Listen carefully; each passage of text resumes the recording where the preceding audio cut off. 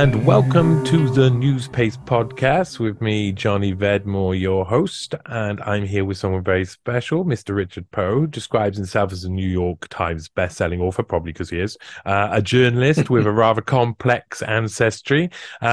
His works include Perfect Fear, Four Tales of Terror, which sounds interesting and apparently has an abundance of blood, and then Hillary's Secret War, and The Shadow Party, which was the New York Times bestseller, and he co-wrote with David Horowitz, who has written a load of very interesting works, and of course looks in the same sort of areas as Mr. Poe and myself. Without any further ado, we're going to talk today about some things in history which have been forgotten in time. A new history has formed, and we're going to have to get right down at the beginning. So to get this out of the way, who is Richard Poe? Mr. Poe, where did you come from? Welcome on the Newspaper Podcast. Where did you come from, and what was your background? Well, thanks, Johnny, for having me here. I've been a professional writer, journalist, just about my whole adult life. Got my first newspaper job at age 25, and I've worked for various newspapers, magazines. I was at one point managing editor of the East Village Eye in New York City, reporter for the New York Post. I was a senior editor for Success magazine, and so forth and so on. So I came up through a pretty conventional print journalism route. And for some time, I was a full-time author for quite a number of years and doing very well at that until my publisher was acquired by a gigantic multi-billion-dollar publishing corporation.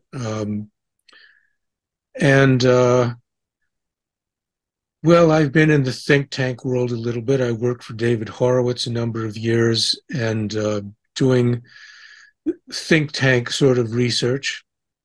And some of that research that I did with Mr. Horowitz led to the book you mentioned, The Shadow Party. And that book was a real turning point in my life.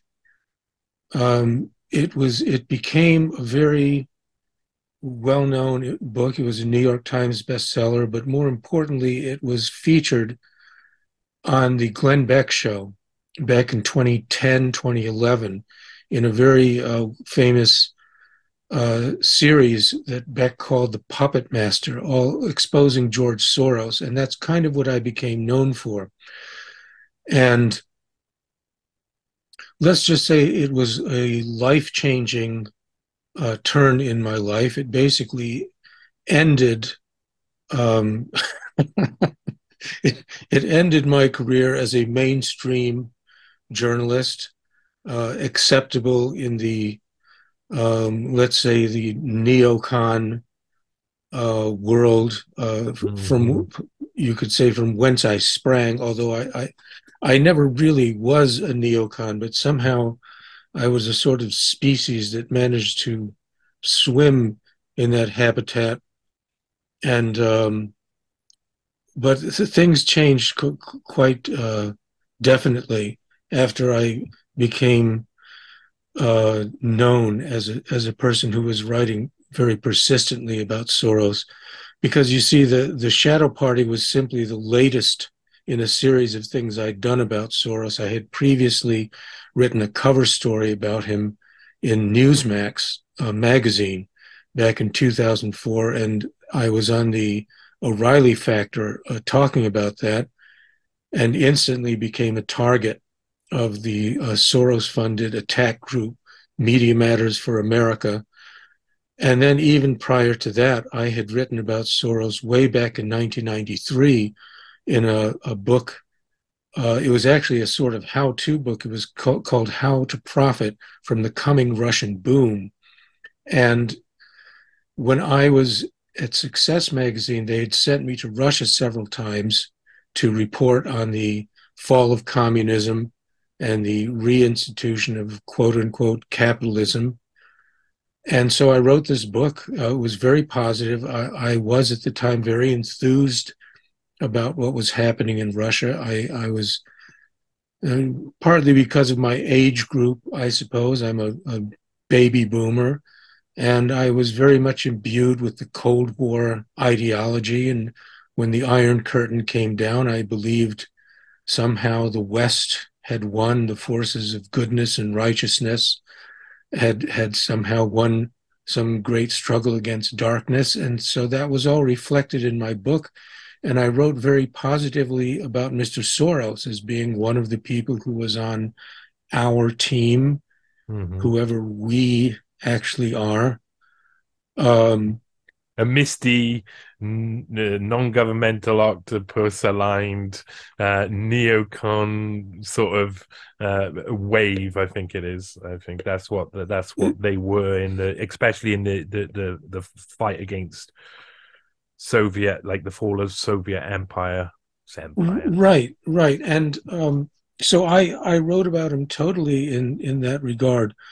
But then later on, and I will say I was aware even at the time that there were some controversies surrounding Mr. Soros, but I ignored them. The first thing I wrote about him was quite positive. And although he turned down my request to interview him personally, he did very kindly allow me to interview some of his personnel who were on the ground in Russia, and I wrote favorably about many of his operations there. So I did have some hope that actually that me and Mr. Soros could get off on the right foot at that point back in '93. But I think he didn't like my book. He never said so. But just I think it was 3 years later, in 1996, I believe, the Free Press came out with a book which I have to describe as a substitute for my book. It had a very similar color design. My book was called How to Profit from the Coming Russian Boom, and this substitute book was called The Coming Russian Boom. Mm. And not only that, but Mr. Soros himself gave it a glowing endorsement on the back Mm. cover, which he had not done for mine. Not that there's any reason he should have, but I did notice that. And then a known Soros operative wrote a review of my of this new book, saying this is now the book that everybody should read about Russia. Richard Poe's book is now completely out of date. Wow. So I gather New edition of the I, textbooks come out for kids. I'm afraid the curriculum's changing. Hmm. right now. So I gather from those events, and Johnny, you're a guy who connects dots just like me. I can't say I can conclusively prove that Mr. Soros was unhappy with my book, but it appears from his actions and those of some of his operatives that not only did they disapprove of my book, but they felt the need to replace it.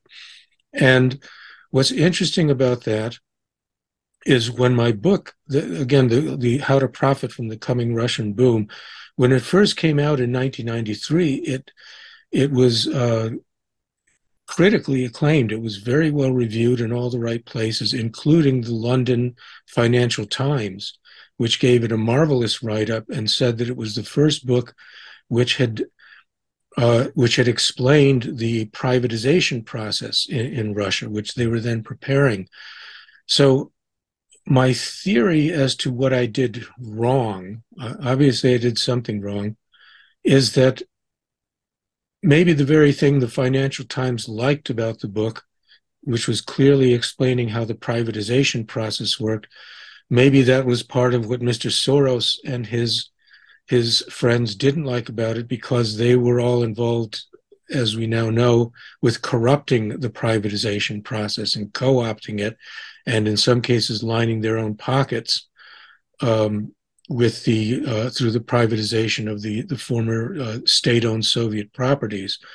And so maybe that was part of the reason. I also said that there was a chapter on corruption in my book in which I told some hard truths about Mayor Lushkov of Moscow, and I was reliably informed that Mr. Lushkov took personal offense, which and actually banned my book from sale in Moscow, which didn't hadn't help. quite So, got used. Yeah, hadn't quite got used to the new paradigm. right. Banning books still. So this was my very first published book, and so I really jumped right into the thick of things without even intending to. I had been involved with a lot of controversial political writing before. I'd gotten the FBI very mad at me and things like that. But this book, I thought, well, now I've joined the establishment. I'm on the side of the angels. I'm pro business. I'm pro capitalism.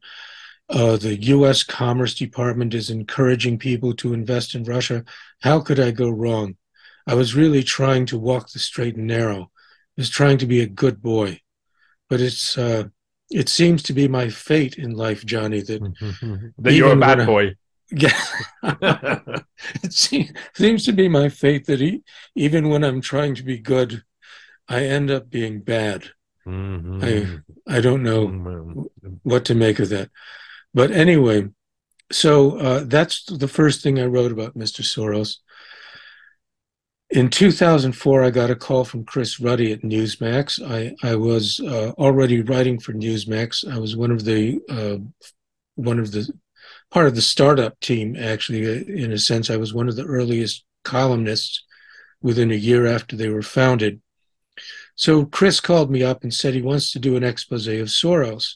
And that was because Soros had suddenly become outspoken about internal US politics, a subject he had previously avoided very scrupulously. He was known simply for interfering in other countries' affairs, but he tended to avoid US affairs. And suddenly he jumped in pretending he was all upset with George Bush over the war on terror and that Bush was supposedly a tyrant who was going to destroy democracy and destroy the world. And Soros, during this time, famously gave a speech at the London School of Economics calling for the puncture of the bubble of US supremacy. He openly began Mm. calling to bring down the power of the United States.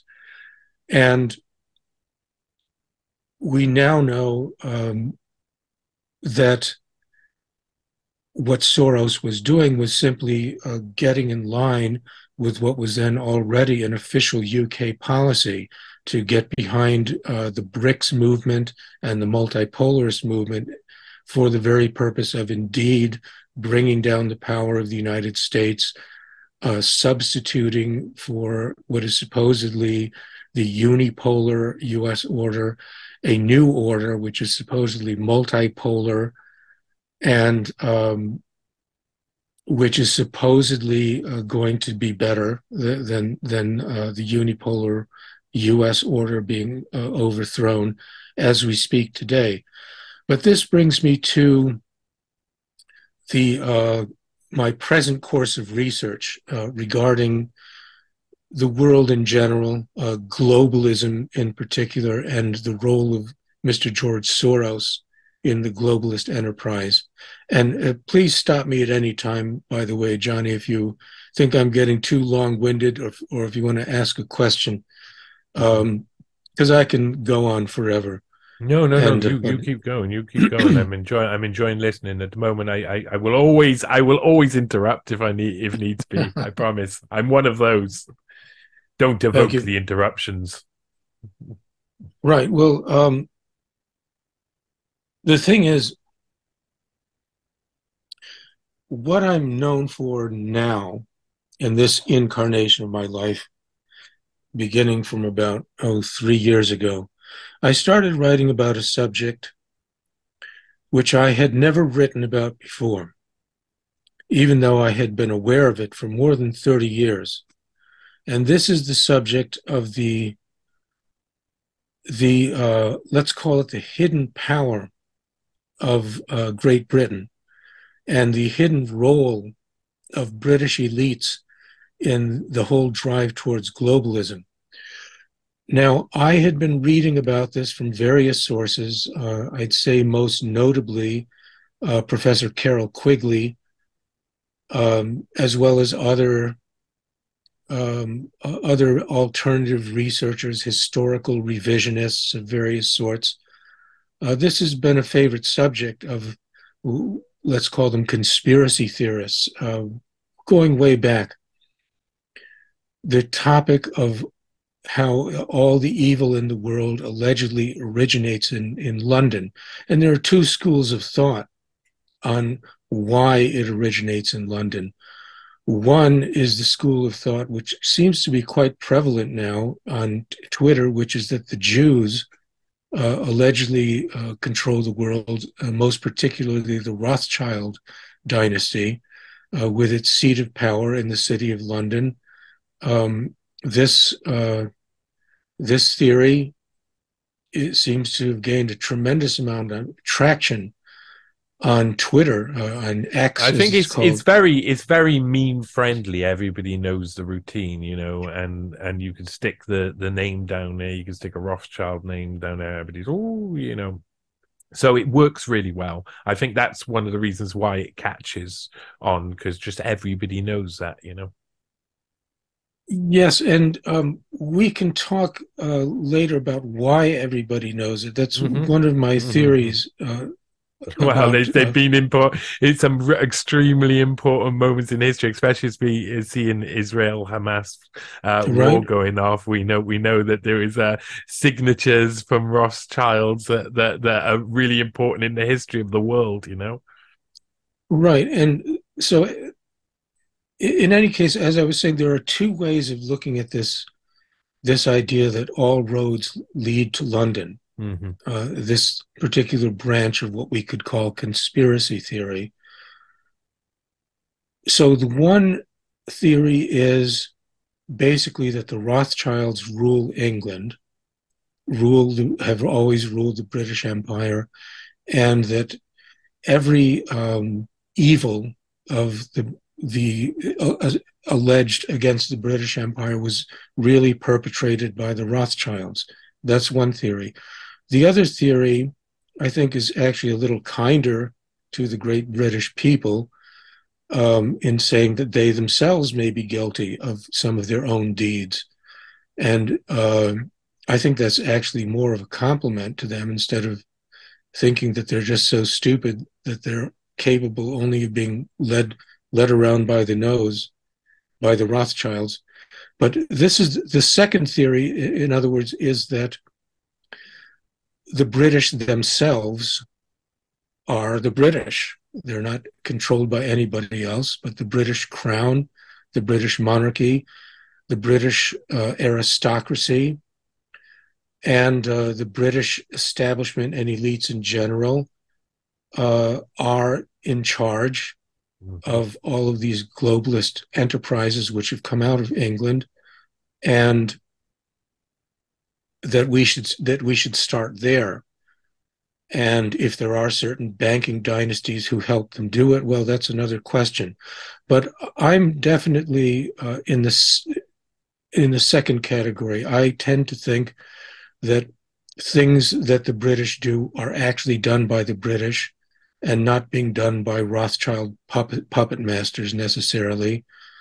Um, and the fact that I believe that has gotten me some criticism on X. There are some people who are very annoyed that I take that position, and the fact that I am partially of Jewish ancestry myself has been raised as a possible reason why I'm supposedly covering for the Rothschilds. I my father was Jewish. My late father, he was of Russian Jewish descent. Um, my mother was actually of partially Jewish descent as well on her Mexican side, but she was part Mexican and part Korean, North Korean as it happens. So Oh, as you mentioned, wow. I have quite a mixed background, but and I was raised as a Catholic, by the way. I am Catholic by faith, or at least culturally Catholic. I'm afraid I just posted something about the Pope this morning. Yeah, I That saw, I my saw. so I don't let my ethnicity or my religious affiliations interfere with my investigative agendas. But anyway, just to mention that in passing, I will say this actually, since we're on the subject. I first discovered this theory of the Rothschilds ruling the world more than 30 years ago. And I read it in a book by a guy named Eustace Mullins. And the book was called The World Order. And it basically took the position that the Rothschilds are the head of the snake and they rule the world from their offices in the city of London. And I bought it when I read that. I'm not going to say I believed it naively in every detail, but I was excited about it in the sense that I felt I discovered something that was very illuminating. And I went right to my parents, to my mother and father, and I was telling them, "Oh, I just read this book about the Rothschilds, and it says this and that and the other." And my father, my Jewish father, was a little concerned, and he apparently knew something about Eustace Mullins, and he in his very gentle way cautioned me that I should take that Mullins was an anti-Semitic writer, as indeed he is, and I should take this with a grain of salt. And because I loved and respected my father very much, I took his advice. I didn't take his advice on everything, unfortunately, in my life, but on this I did. And I took a step back and I re examined this idea of the Rothschilds being the head of the snake. And I basically came to the conclusion that they were not the head of the snake. And I still have that position today. But it's very important, Johnny, as you know, when you're doing this kind of really deep research, when you're really questioning fundamental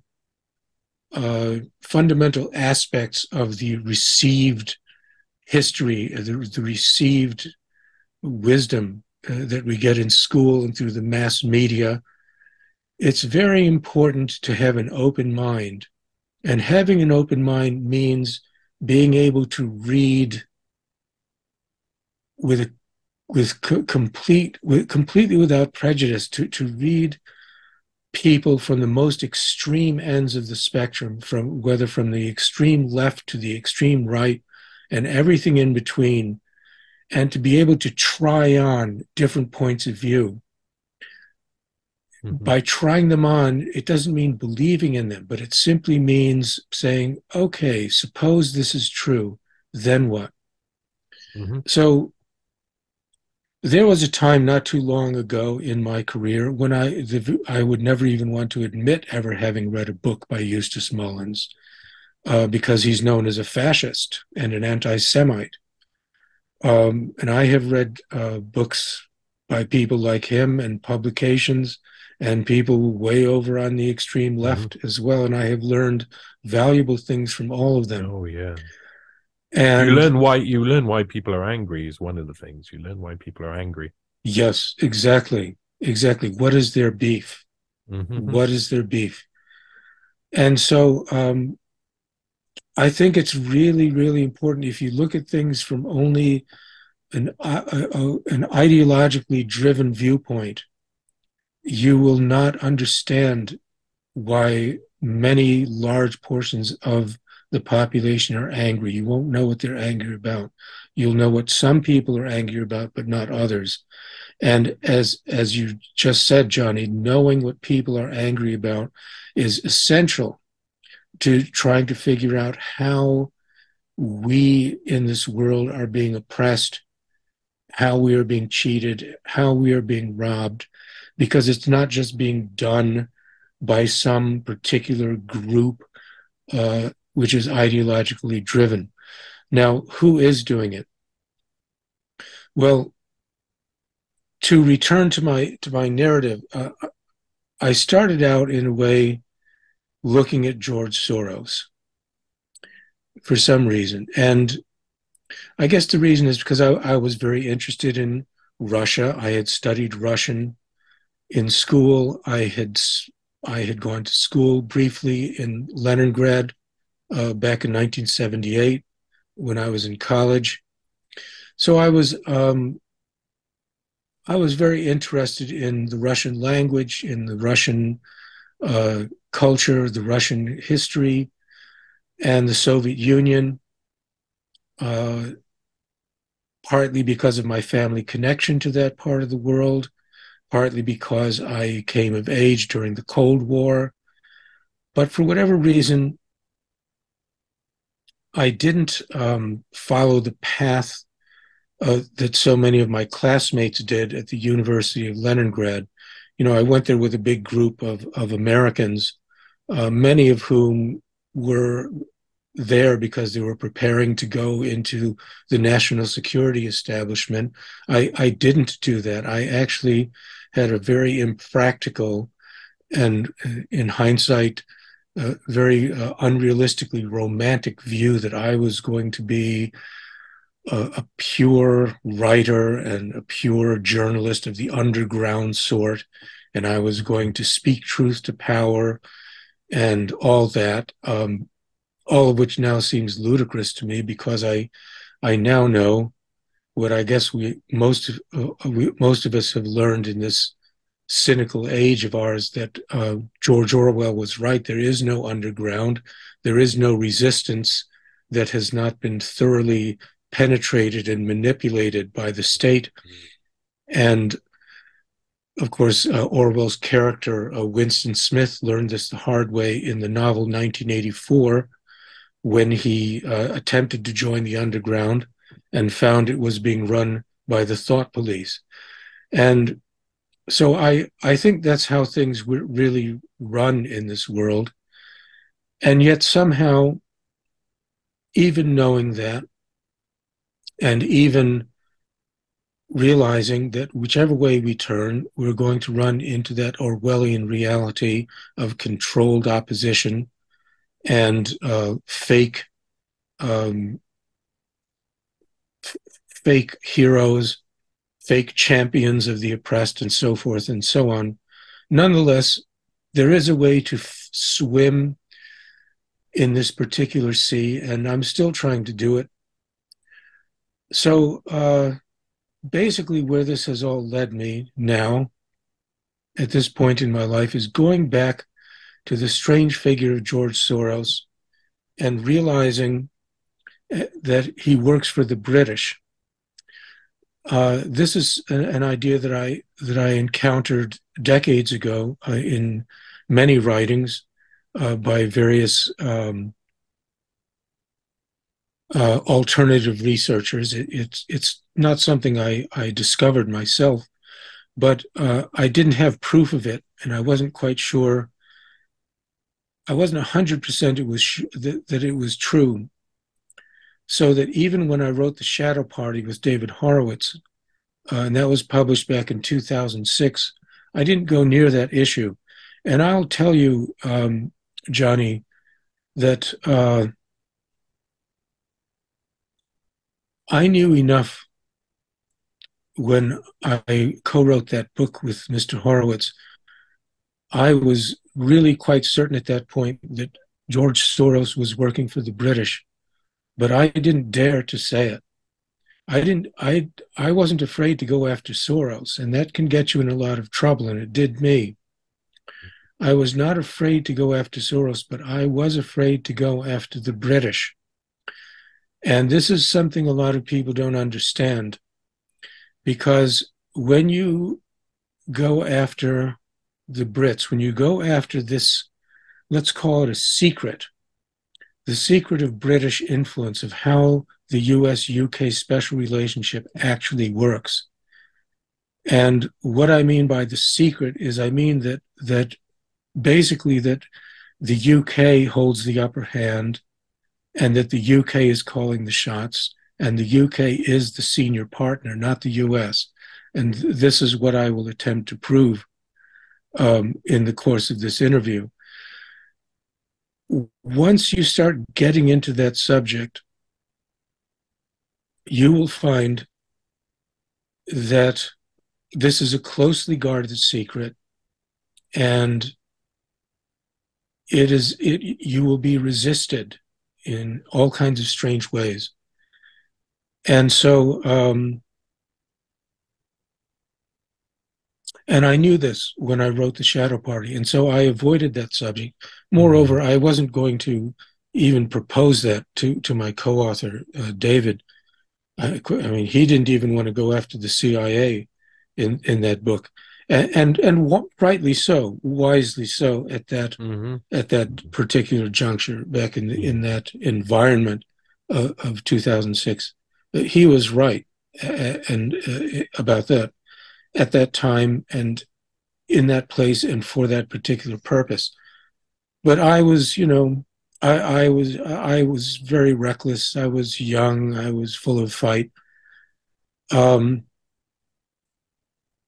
but the fact is that the point is that I want to make is that I was already aware of Soros's strange connections with British intelligence and the British establishment in general.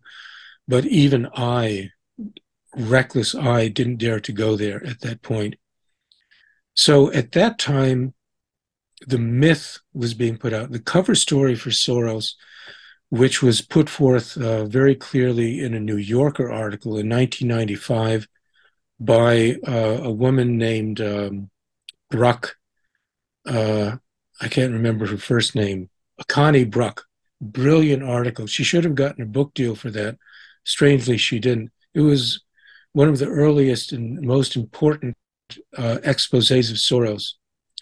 And she quoted some very high level people in the US national security establishment, the State Department, basically saying, oh, that Soros is a force unto himself. He's we treat him, we meaning the US establishment, supposedly treat Soros as a sovereign government, as a friendly but independent sovereign government, a stateless statesman who represents nobody, not the US, not anybody. And so they told this to Connie Bruck with a straight face. And this was the myth of him, that he was some kind of James Bond villain who was so rich, so powerful, so wily and cunning that not even the mighty United States of America could rein him in. He was all on his own. And what was he doing with this extraordinary power of his? He was actually going all over the world, overthrowing governments by sponsoring and financing color revolutions, including such important governments as the Gorbachev regime in the Mm. Soviet Union. And I have written in The Shadow Party and in some of my online writings about how and why George Soros was personally involved in toppling Gorbachev. And so we've been asked to believe that this man, George Soros, this stateless statesman, so called, was going around the world overthrowing governments, including the last Communist Party government of the USSR. And he was doing this all on his own for his Mm. own reasons, like some James Bond villain, literally. Oh, there's some. Yeah, yeah, I gotta just say that I'm currently I'm in the last stages of an article, drafting an article out about some MI6 operatives, very famous ones linked to Sergei Skripal, and one of them is standing in 1993 watching Yeltsin on top of a tank outside the Russian White House, giving his speech, rallying the troops just before the coups happening, and this is like one of the big members of MI6 watching on as it's all going on, and that's something I see repeated throughout history. Keep what you were about to say there. there's a couple of things that I should say in my Schwab research. A lot of people just wanted me to go into the Rothschilds. Really, they wanted Schwab to be related to the Rothschilds, so they found Right. two Schwab, a Schwab couple that were related to a Rothschild family, and loads of people just said this is it. There was this very it went round. It was a viral TikTok of a girl going on about, look, Klaus Schwab is a Rothschild because these people who are Schwab are Rothschilds. And it was not his parents, of course, or his grandparents or his line. It was a different line because these people who married, the Schwabs who married into the Rothschilds were up in the north, but it catches on really well. And when I look at, I kind of, from a British perspective, have studied from about 1400s and onwards. And what I think the reason why the British are so powerful in the way that you speak and in every nook and every cranny and have like top down control, it's quite simply because they've been doing it for such a long time that they built the whole system in the first place to mean that it's just like strong pillars that will last for ages and ages. And even when the colonies started to fall, those pillars stayed strong with the use of intelligence and other methods where they were well ahead and manipulating America while being a partner and allied to America during all that period. And I feel that the Rothschilds have been so important because, like, some of the Rothschilds have been accepted in to that British establishment in a way that means they are there next to the center of power. But sorry, continue on. You were. Well, I completely agree, Johnny. The way you described it is exactly the way I see it. And how Soros fits into this, it becomes very clear when you look back at his life story. First of all, he arrived in Great Britain as a very young man. I think he was 17. He came as a refugee from his native Hungary, and he lived in the UK for about 10 years. And during that time, he graduated from the London School of Economics, and he got his start as a financier in the City of London. And I believe that it was during that time, after his graduation from the London School of Economics and before he left for the US in 1956, I believe it was during that time that he was actually recruited by a cabal of financiers, people at the very highest level of the British establishment in the City of London. And I have documented his relationship with these individuals at a later date. I cannot yet prove that he made contact with them prior to going to the US, but that's my hypothesis. That's my working hypothesis. And I've seen it claimed by other people, but without giving their sources. So, but I'm pretty sure that that's what happened because that's normally how people are recruited anyway. They're recruited out of school or shortly after they leave school. But there's no question that Soros was recruited and had to be recruited. If he wasn't recruited by British intelligence, he would have had to be recruited by US intelligence or Mm-hmm. some other intelligence agency. And this is the real issue, that because of the activities in which he was engaged, which were basically regime change operations, color revolutions, and economic warfare, actually destabilizing sovereign nations by attacking their sovereign currencies. These types of activities are forms of warfare, and they're covert operations, and they're methods of warfare. And a private citizen, no matter how wealthy or influential, is simply not allowed to take place in these activities unless they are under the control and supervision of an intelligence agency, period. Mhm. This is the overwhelming and obvious fact about Mr. Soros and a whole lot of other people like him. To suggest that he's somehow a loose cannon and doing this on his own, it's literally like saying that somebody could open up let's say a heroin shop in the middle of Brooklyn, let's say, and start selling heroin and just do it on his own without expecting to get a knock on the door from the drug cartels and somebody informing him, you're going to work for us and you're going to give us our cut or we're going to kill you. I mean, that's how drug cartels work. That's how all businesses work, quite frankly. Nobody can just, when you have a vested interest with lots of money being made, nobody just lets you walk in off the street and start cutting into their market share and start affecting their business. They don't do that, and they especially don't do that in the world of intelligence, Mhm. where governments are being overthrown and currencies are being destabilized.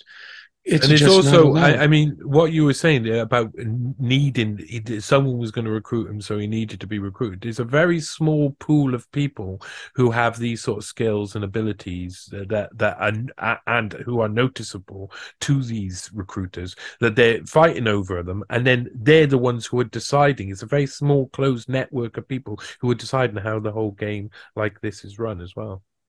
Yes, exactly. And so the fact that Soros attended school in the UK made him an automatic target for recruitment. This is an officially and publicly admitted uh, policy of the UK Foreign Office. They say that they do this, they brag about it. They came out with a white paper, I think in 2015, where the UK boasted that it was the number one soft power in the world, specifically because it had this program of recruiting people, of bringing foreign students into the UK university systems, students such as Soros, recruiting them and then keeping track of them throughout their lives, so that if they rose to prominence and started doing important things, they would be approached and they would be recruited and they would be made to act as agents for British interests. So the UK Foreign Office boasts that they are the world's leaders in this particular activity of recruiting foreign students to come to their universities and then recruiting them into the service of British um, statecraft and intelligence. So the mere fact that Soros went to the London School of Economics made him an automatic target of such recruitment. But then there is other evidence showing that it was actually done. And I wrote an article about this a couple of years ago called How the British Invented George Soros. And there I showed that Soros, what really created the phenomenon of Soros as we know him, the idea that he's some kind of extraordinary financial genius, the idea that he's a lone wolf who acts on his own, the idea that he broke the Bank of England, quote unquote, back in 1992. All of these elements of the Soros myth, I learned, were basically constructions, propaganda constructions that were put together primarily and apparently under the supervision of one Lord William Rees-Mogg. And you may know Mm. who he is. He was the father of Jacob Yeah, Rees-Mogg. yeah, yeah. Lord William Rees-Mogg Mhm. died in 2012, I think. And he was, I call him, Establishment through and through. well, That's for yes, sure. among other things. Uh, I call him the man who invented George Soros. Mm. He, from his perch at the Times of London, essentially created with his own hands through his own columns virtually everything we believe about George Soros today. all the nonsense specifically that we believe about him being a lone wolf and all that. He was none of those things. Um, and what Rees-Mogg did was, so in 1992, basically what happened is there was um, there was a financial operation, uh, a run on the pound that basically resulted in a 20% devaluation of the British pound. This operation was supposedly spearheaded and led by Soros, a fact which has never been proved. But as a result of this operation, and as a result of the 20% devaluation of the pound, the British sterling was kicked out of the European exchange rate mechanism. It was disqualified, and as a result, it was no longer qualified to be converted to the euro, which supposedly the British establishment had wanted it to be. So this was a huge crisis and was played up as such in the British press. But strangely, Lord William Rees-Mogg and some people close to him were celebrating it as a great triumph of their position because they never wanted to enter the Eurozone. And so for a few weeks, nobody knew how this had happened. Nobody knew who did it. And then all of a sudden, Soros himself stepped forward and identified himself and said, I did it, which in the world of this kind of shady financial activity is totally unheard of, unknown. Nobody who does this kind of trading ever deliberately puts their face in front of the TV cameras because it's dangerous. You can end up in jail or worse for doing things like playing games with sovereign currencies of important countries like the UK. It's a very dangerous game, and it's not a game that unaffiliated lone wolves are allowed to play. It's just not allowed. It's too important.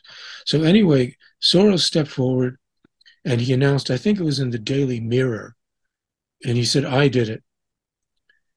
And then the Times, where Lord Rees-Mogg had his perch. Rees-Mogg, of course, had been the editor-in-chief of the Times for 15 years.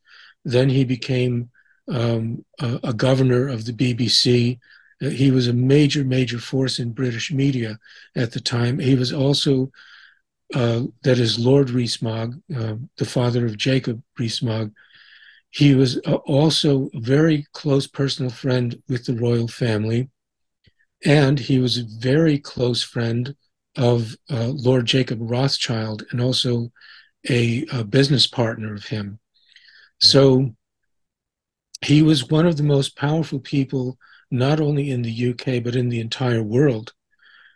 And he was a bridge. I call him a bridge between worlds because he had one foot in the grubby world of the city of London and the Rothschild empire, and then he had another world in another foot in Buckingham Palace, where he was apparently a very close friend of the royals. And he played that role, and it was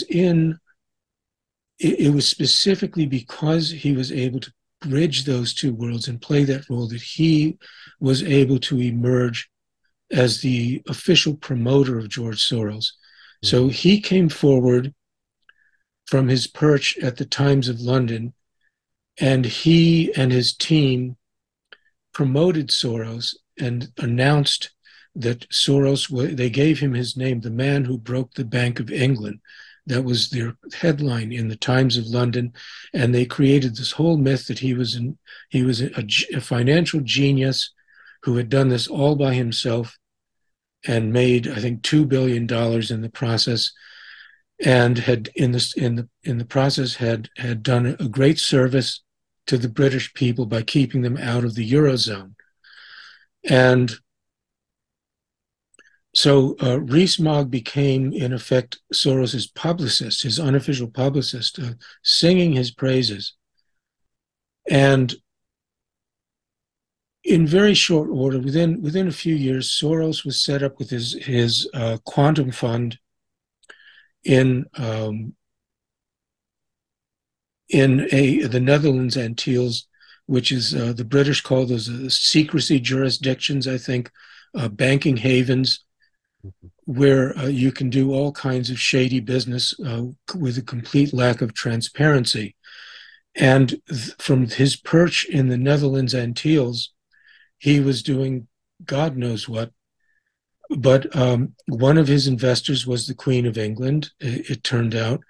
And she was also invested in a company called Rio Tinto, which became embroiled in all sorts of controversies in Africa and other countries trying to corner the market and various mineral and energy resources, all of which I've written about. It's kind of off topic for now, but Rio Tinto got involved with a very ugly situation in the African country of uh, Guinea. They got in a big fight over mineral rights there, and Soros got involved in that in a very strange way. It's hard to imagine why he would have even involved himself, but he was clearly taking the side of Rio Tinto, Mm-hmm. which again was partially owned by the royal family. Uh, Yeah, and seems to be like the board, like people who serve on the board there, seems to be like a haven for people who are getting rewarded by the establishment. That's where you'll go sit on right, the board of one of these companies.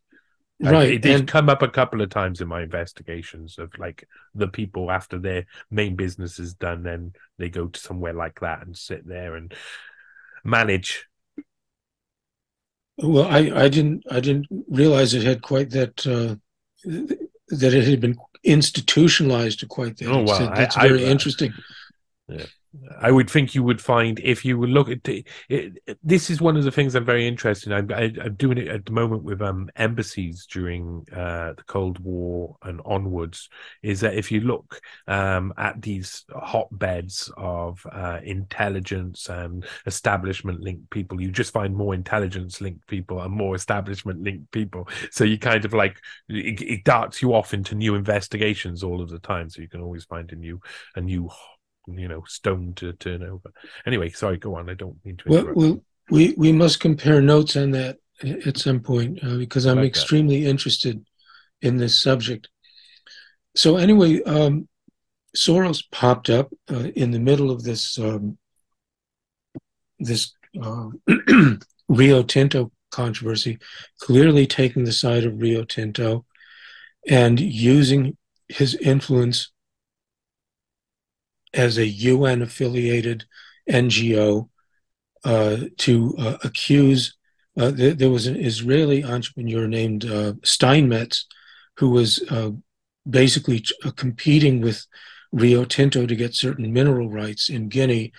And long story short, Soros intervened using all his power as a UN approved NGO to make all sorts of false accusations against Steinmetz, get him in huge trouble, eventually get him arrested. The guy was a multi-billionaire, and his own Israeli government arrested him.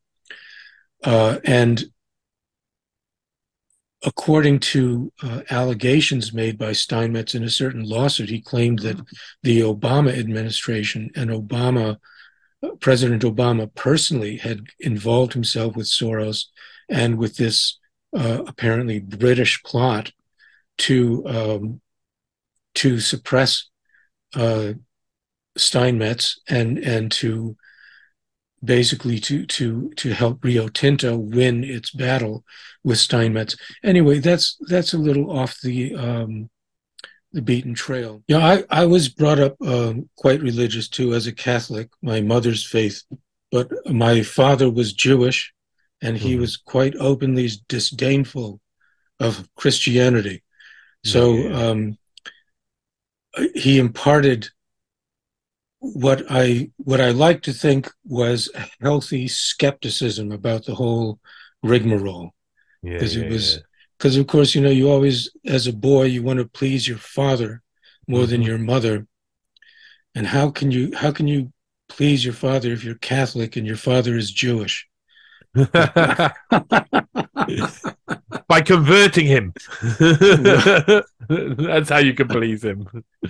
well, I know it's my own strange spaghetti-like journey. It is, Yeah, we've all got a bit of that going on. Trust me, we've all got a bit of that.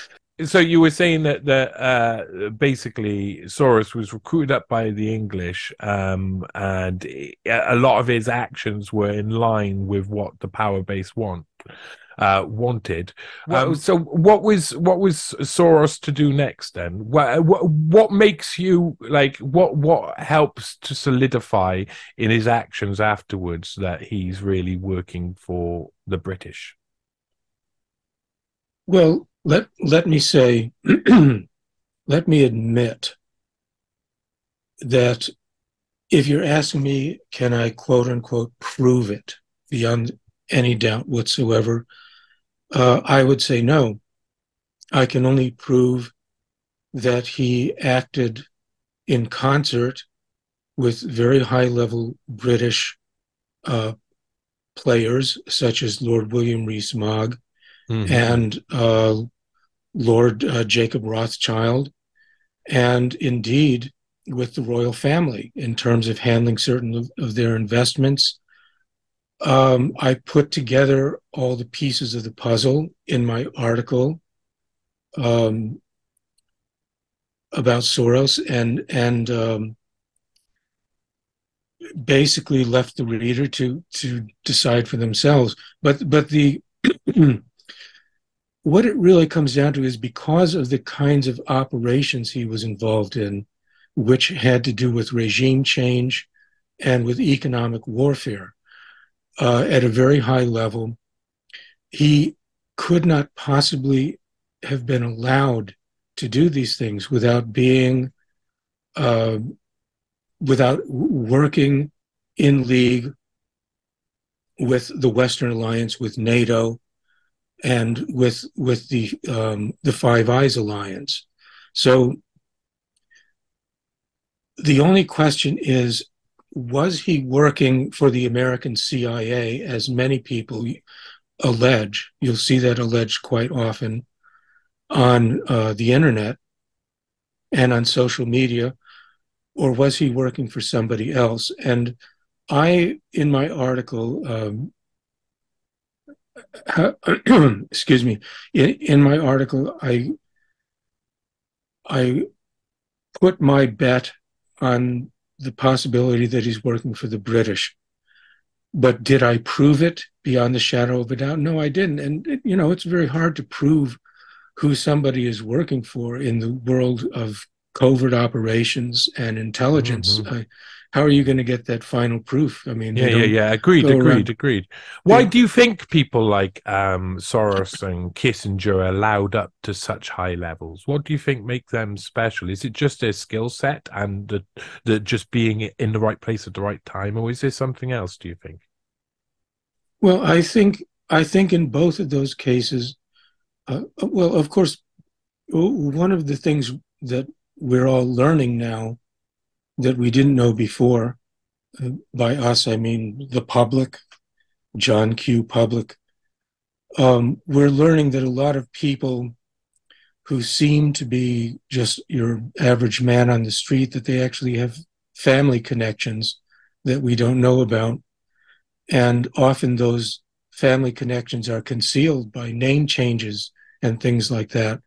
So I would guess that in the case of both Mr. Soros and Henry Kissinger, I think you mentioned, in both of those cases, I suspect there is more to their family histories than we realize, and Mm-hmm. that a lot of who they really are in terms of their genealogies um, probably explains a lot of why the establishment took such an interest in them at such an Yeah. early age. That Well, I can say that Kissinger, from a very young age, his mother was the kosher housemaid for Nahum Goldman, who's one of the founders of Israel, hmm, and the fathers of Zionism. So, I mean, it's likely and of course Guido Goldman, who's his son, become Kissinger's best mate eventually. So, I suppose you can also be lucky enough to have family who are aligned or have allegiance, but she wouldn't have been the kosher housemaid for the Nahum Goldman and his family unless she had been somehow accepted, probably through family line and the fact of who she was married to, etc. So you are quite right there, I think. right. And, Soros came from a very prominent family um, Mm, in Hungary, where he's from. And that much is known and that much is admitted. But probably there's even more to his bloodline than the standard biographies let us know. And I haven't mhm. cracked that mystery yet. But the fact is, excuse me, the fact is he was elevated to a very, very high position in the global hierarchy. And although we're led to believe it was simply because he was such a genius and he was so good at trading on the markets and all that. The fact is, we don't live in a meritocracy, and simply being good at something is not a sufficient reason to allow somebody to attain that kind of level. You have to come from the right family, the right Mhm. bloodline. You have to be, there are only so many places at the top at that level, and There people you are go. selected on a number of criteria. It's not a meritocracy. And now, in the case of Soros, especially, it looks to me as if I believe, I can't prove it, but I believe he was probably recruited right out of school. That's the normal way people are recruited.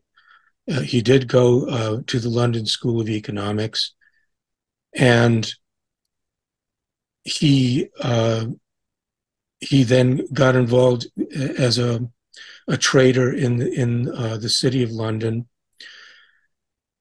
and he then went to New York in 1956. And he had a meteoric rise to becoming one of the most seemingly most brilliant, most lucky, and wealthiest traders on Wall Street. Hmm. And we all know his legend that he pulled himself up by his bootstraps and so forth. But probably, as with most such stories, there were family connections behind him that were more important than we're led to believe. Hmm. Now, the thing about his British connection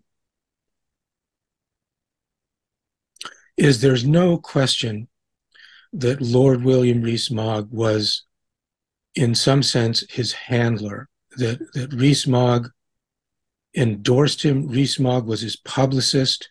He used his bully pulpit at the Times. He used his uniquely privileged position as a close friend of the British royal family and as a very close friend of Jacob Rothschild. And of course, Lord Rees-Mogg had a son whom he named Jacob. I'm guessing he named him after Jacob Rothschild. So he was a very special person. He was a bridge between worlds, I like to call him. Be really interested And to find out if he was named after Jacob Rothschild. Actually, I'll go and look into that. I'll see if I can find anything around. That'd be really well, interesting. his father was both a very close personal friend of Jacob Rothschild and Hmm. a very close business partner. So, What bigger honor? What bigger honor than to name your son? Yeah. right. So in any case, there's no question that Soros was adopted at the very highest levels of the British establishment in the early 90s and actually before, if you look at some of the details. But it all went public in 1992 with the so-called breaking of the Bank of England. And it was a brilliant psychological operation in the sense that even if to this day, when to this day I suggest to people that Soros is working for the British, the average person or the people who haven't studied this question deeply will say, well, he's the one who broke the Bank of England. I mean, he did a terrible disservice to this country. How could he be working for the British? But he was working for the British elites. He wasn't working for the British people. And he was serving their interests. And for them, if the average British working person or middle class person lost 20% of his net worth as a result of this devaluation, what is that to them? Because they achieved their goal. So I think the relationship between Soros, between Lord Rees-Mogg, and between Jacob Rothschild and the whole sort of gang of City of London investors that revolves around the St. James Place Capital Group. It's very, very clear that these were the people who were behind Soros in the early 90s when all these events took place. So everything, you could say it's circumstantial evidence, but it's a whole lot of circumstantial evidence that really points to his being a British asset rather than an American one. And I think it's very significant, too, that as his career progressed, when he famously went after George Bush in the 2004 election, he didn't just go after Bush as a candidate. He went after the United States. He basically said that the U.S. had become a rogue state and had to be taken down. Mm-hmm. And so again, he became very publicly. Do you wonder if that's like him being made into the antithesis of whatever they want to create on the other side so that they can argue against him? Oh, look, this is this left-wing liberal rich man and we're the ones who are coming to save you. Could there be an element of that to it? On whose part do you mean? Like, I mean, a lot of the time the establishment likes to create the heroes and villains. So in that case, he's a villain to the American people. It's got to, in my opinion, be for a reason that he takes that stance. It's either for his own reason that is self-indulgent hubris or his own connections, or maybe the British, giving a warning to the Americans via one of their many assets. But it could also be that he's playing part of a character in the game, maybe. Well, yes, I think that absolutely. I think that's exactly what he's doing. I believe, in fact, that Soros is not so much. He's less of a financier and more of a propagandist. I think his actual role is to go before the cameras and play the part of sort of a James Bond villain. And that's where we get this whole idea that was promoted in that New Yorker article back in 1995 that he is somehow unaffiliated with any nation or government. It's that he's a James Bond villain. He's only in it for himself. I think he is put in that position so that to enable him to take the blame for many operations that are conducted by sovereign governments. That sounds a bit like maybe a little elements of Klaus Schwab gets the same treatment as well. Yes, absolutely. I believe Klaus Schwab is exactly the same sort of creature as George Soros and plays exactly the same sort of role.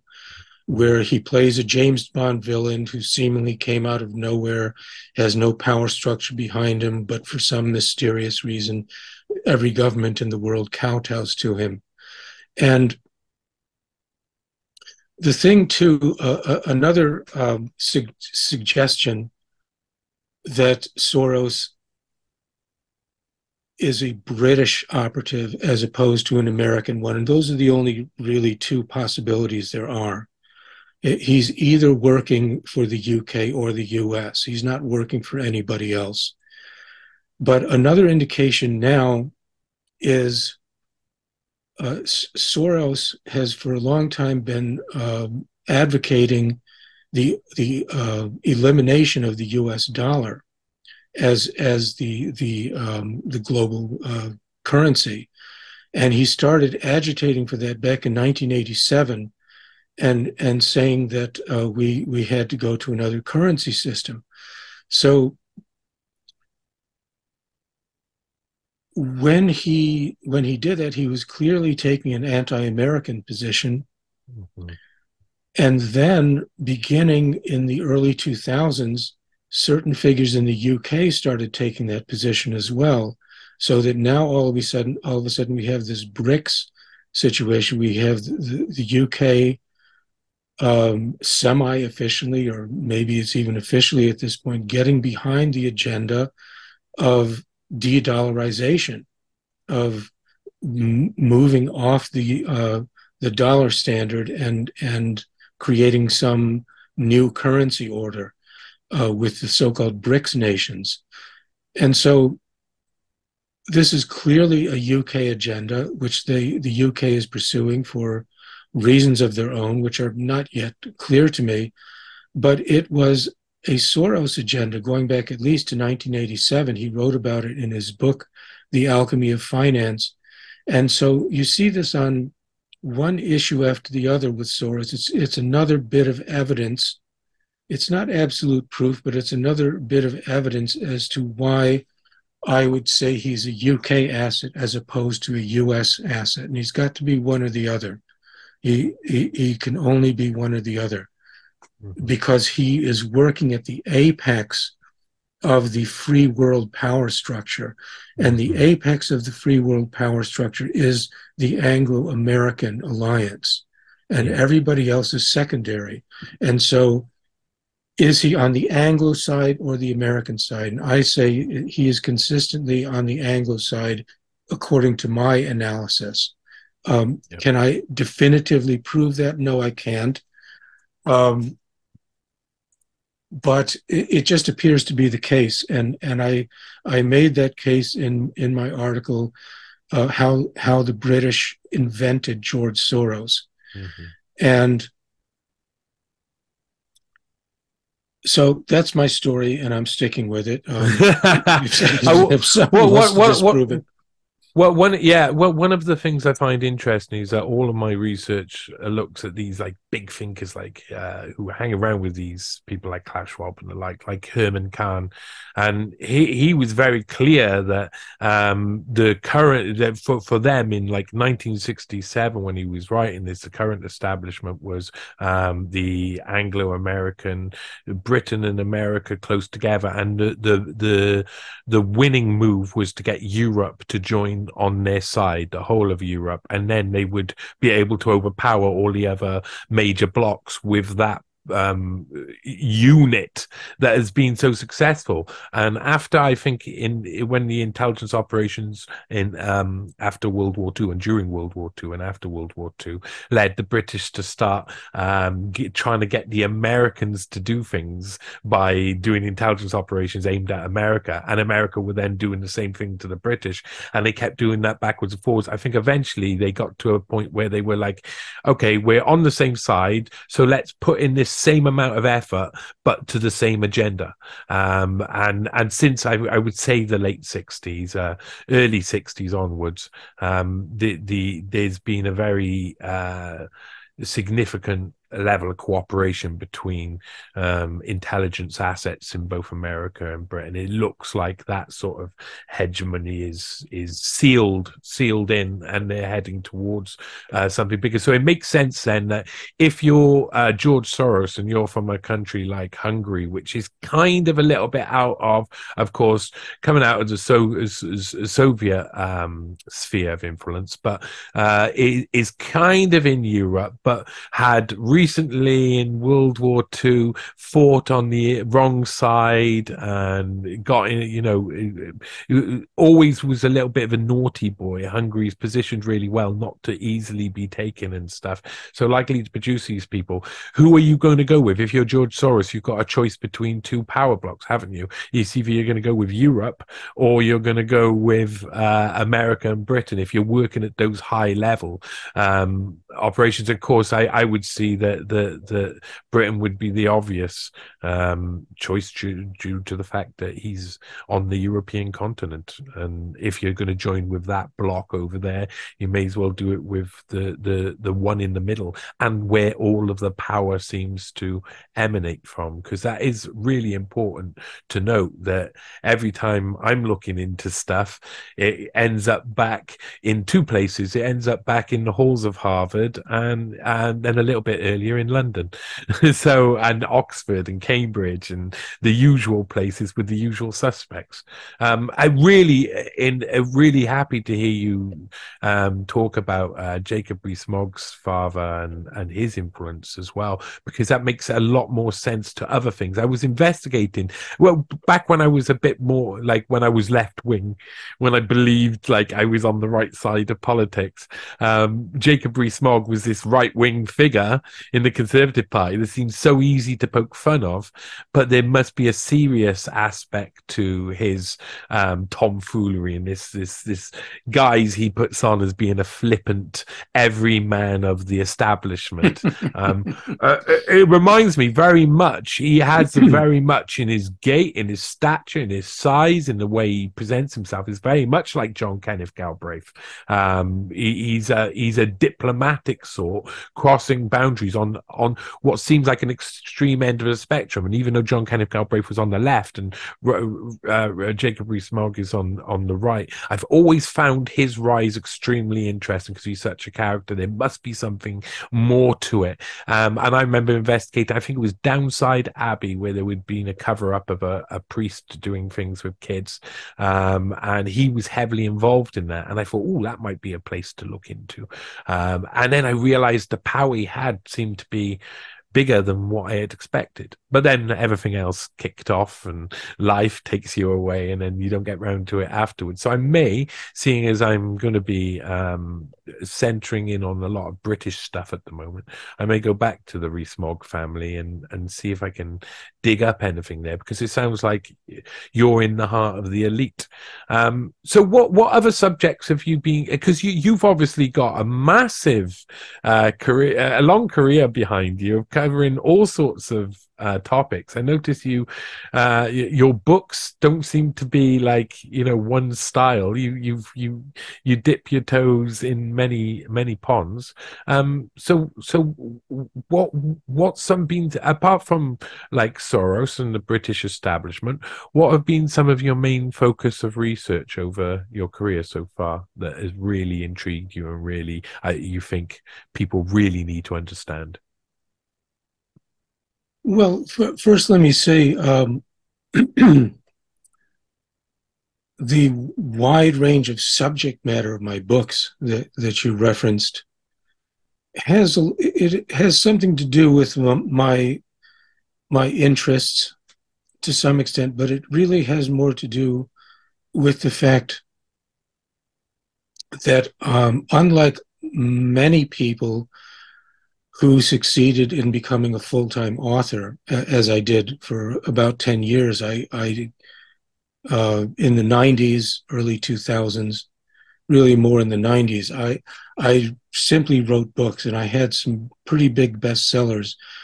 Now, unlike most people who succeed in becoming a full-time author, I succeeded by my own wit. by my own skill. I did not have family connections or any of the kinds of things that are so important in the book publishing industry. And so I had to be very practical in a way that many people don't. And in order to make an actual living doing it, I had to think very shrewdly each time I wrote a book I had to think about who's going to buy this book, how many copies can I sell, how can it be marketed. And so this caused me to write a lot of self-help business books and books on all kinds of different, seemingly unrelated subjects. And I've been criticized for that. You know, some people have told me through the years, well, Richard, we don't know if you should write this or that book because you just seem all over the place with your subject matter. And I think that really has to do with just the practical reality of being a middle class person who came into this very elite world of New York book publishing, in which there are a lot of people of privilege who get to write about whatever they want and don't have to think about how you make a living. And I don't want to sound as if I'm some sort of class warrior or something of the sort, but I do think that the world of New York book publishing is a very elite world, and a lot of the people in it don't even write the books whose names, when they put their names on them. And I was a person who really did the work. The books that I wrote actually had my name. And I was up against a book publishing industry that really didn't want a person like me to write books, a middle class person who's not related to other famous literary figures or some other sort of figures. They really didn't want me to write books at all. What they wanted me to do was ghostwrite for other people, the kinds of people who are supposed to be writing books, people who belong to the right families and who have the right connections and so forth. And people like me who actually have the, let's say, mechanical skills to actually write a book are supposed to work in the shadows in the basement and not have our names on them. And I hope I feel almost guilty I feel like I'm telling tales out of school. You have a strange influence on me, Johnny. Yeah, You're I making me. do this. I'm sorry about You're making me behave like a very bad boy. You're not that. you're not supposed to say these things, but really, the way it works in the book publishing world, a person like me is actually not supposed to write books Yeah, yeah, and yeah. have their names on them. When I first met with a real top level literary agent in New York, I was told in no uncertain terms, you are a writer, meaning you write. You are Mm-hmm. not an author, meaning you don't Mm. get your name on the book. The Wow. names on the books are the names of people who can't write, but they Mm-hmm. have some status as a result of the fact that they're famous, they're celebrities, they're business leaders, or they're whatever, they're yoga instructors, who knows. Yeah, yeah, yeah. But the people who actually write the books are deemed to be, a sort of clerk type of person, as a person who's a technician who works in the Mm-hmm. back room and is most definitely not supposed to have their names on it. I feel the And people I see I'm around the people who are trying to break that mold all the time and getting their books out there, but it's kind of hard in amongst that sort of circle of or that culture to get independent work out with your own name on. So you can see why people would choose to do it. yes, and I would have done it. I was getting tempted, but and I did do a little of that. But the fact is, I just couldn't accept the idea that my lifelong dream to be an author was not to be because I can write. Because I mean, that was literally what I was being told. If you can actually Yeah. write, you don't get your name on the book. The Yeah. people whose names are on the book are people who deserve to be there because of their status in society. And you, as a writer, have no status in society. You're just a technician or a servant or whatever. Mhm. So, anyway, I fought against it. I was very lucky to find a sort of offbeat publisher, Prima Publishing, and a very nice man named Ben Dominitz, who believed in me. And for about 10 years, I wrote for him and his smallish publishing company. But then I got swallowed, he got swallowed up by Random House. Mm. And then Random House got swallowed up by Bertelsmann, a German company. Oh, wow. And my career as a best-selling author uh, suffered once those ownership changes happened, and I'm not actually allowed to tell you why. Ah, right. Um, Okay. in Okay. fact, I'm not actually allowed to tell you that I'm not allowed to tell you why. So I'm being a very bad boy. Again, yeah, we're doing it again. Stop it! Stop it! Protect yourself! God damn it, Richard. No, it's a weird world you enter into there, isn't it? Where suddenly that propaganda of someone else is the powerful thing, and your own truth and the truth that you can find is a thing that doesn't sell unless it's wrapped in a different cloth and things are jiggled about a little bit. And it's very telling to the society we live in because I mean, it is a post-truth era after all. And so what better way than to have books that aren't written by the people who are writing them, or the people who are supposedly writing them. And I seen this a lot in history as well, when you research some of these establishment types. And at this time, they started writing a book. And in actual fact, they've got a team of people in a room writing a book. And they're going in once every now and again going, how's it going, gang? Did you get all of the bits that I suggested in there? And so yeah, you see this has been going on for donkey's years. I'm pretty positive that a lot of these people have had that sort of. It's actually challenging. Where as someone who wants to start writing books, because of course I've tackled some big subjects. I tend to write long form articles. I tend to go towards series. So by the time I finished a series, it's like 30,000 words, and it's really condensed down into a subject. So it seems how many how much subject matter do you need for a good book, do you think? If I was to enter into the world of being a published author, if I managed to. Well, I've never worked it out to a formula, but usually what I do is I write articles first. And I just start writing articles on a certain theme. And at a certain point, I figure I've got enough out there to Mm. do it. And that's what I'm doing right now with these books about basically about the British. I've been doing this for um, two, going on three years. I guess I started putting them in article form. Mm. First, I started doing tweets, long tweets. Then I started doing articles, but they're all on the same theme: how the British invented George Soros. Um, I have my biggest one is 18,000 words long. Mhm. It's how the British invented communism and blamed Yeah, it I on the did. Jews. Yeah, Yeah, yeah, yeah. I saw that. I'm definitely gonna have to indulge in that one because I do need I do think that's sounds about sounds about right.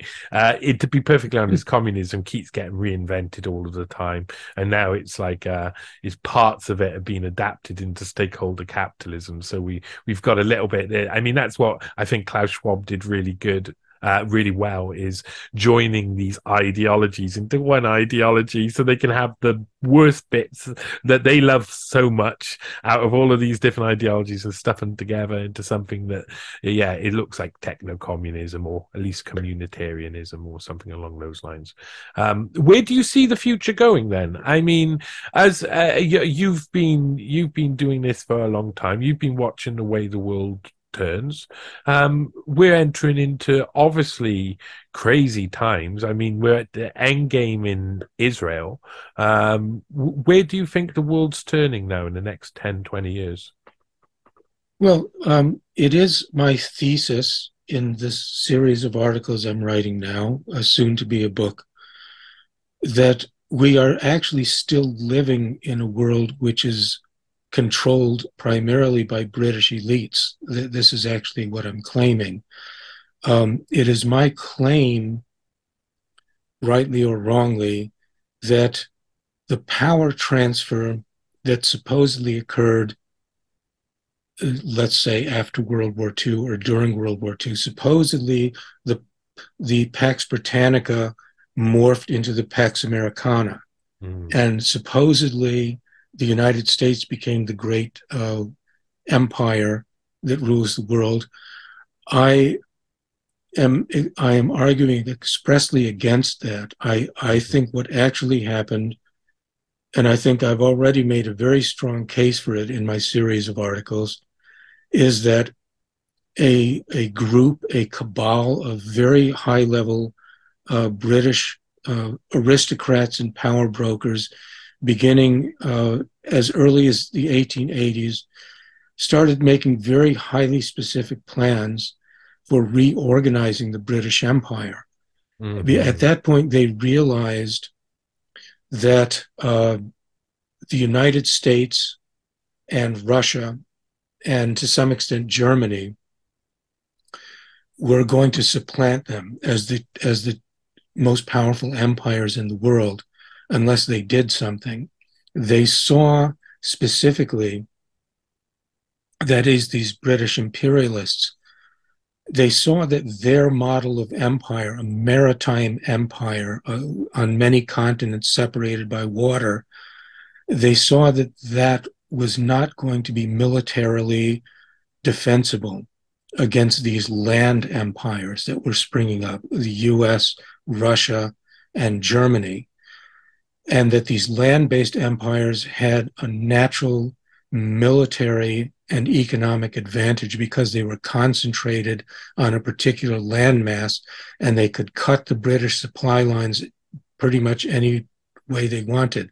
So a lot of this was based on very hard-nosed military assessments of what would happen in an all-out world war where all the great powers were involved. And the British, um, being the brilliant empire makers that they are, they foresaw long before anybody else did exactly what was going to happen in the 20th century, and they began planning for it at least as early as the 1880s. And I've written about all this. And they formed a group which came to be called the Round Table Group, Mhm. which was dedicated to this very problem: how to survive this trauma, this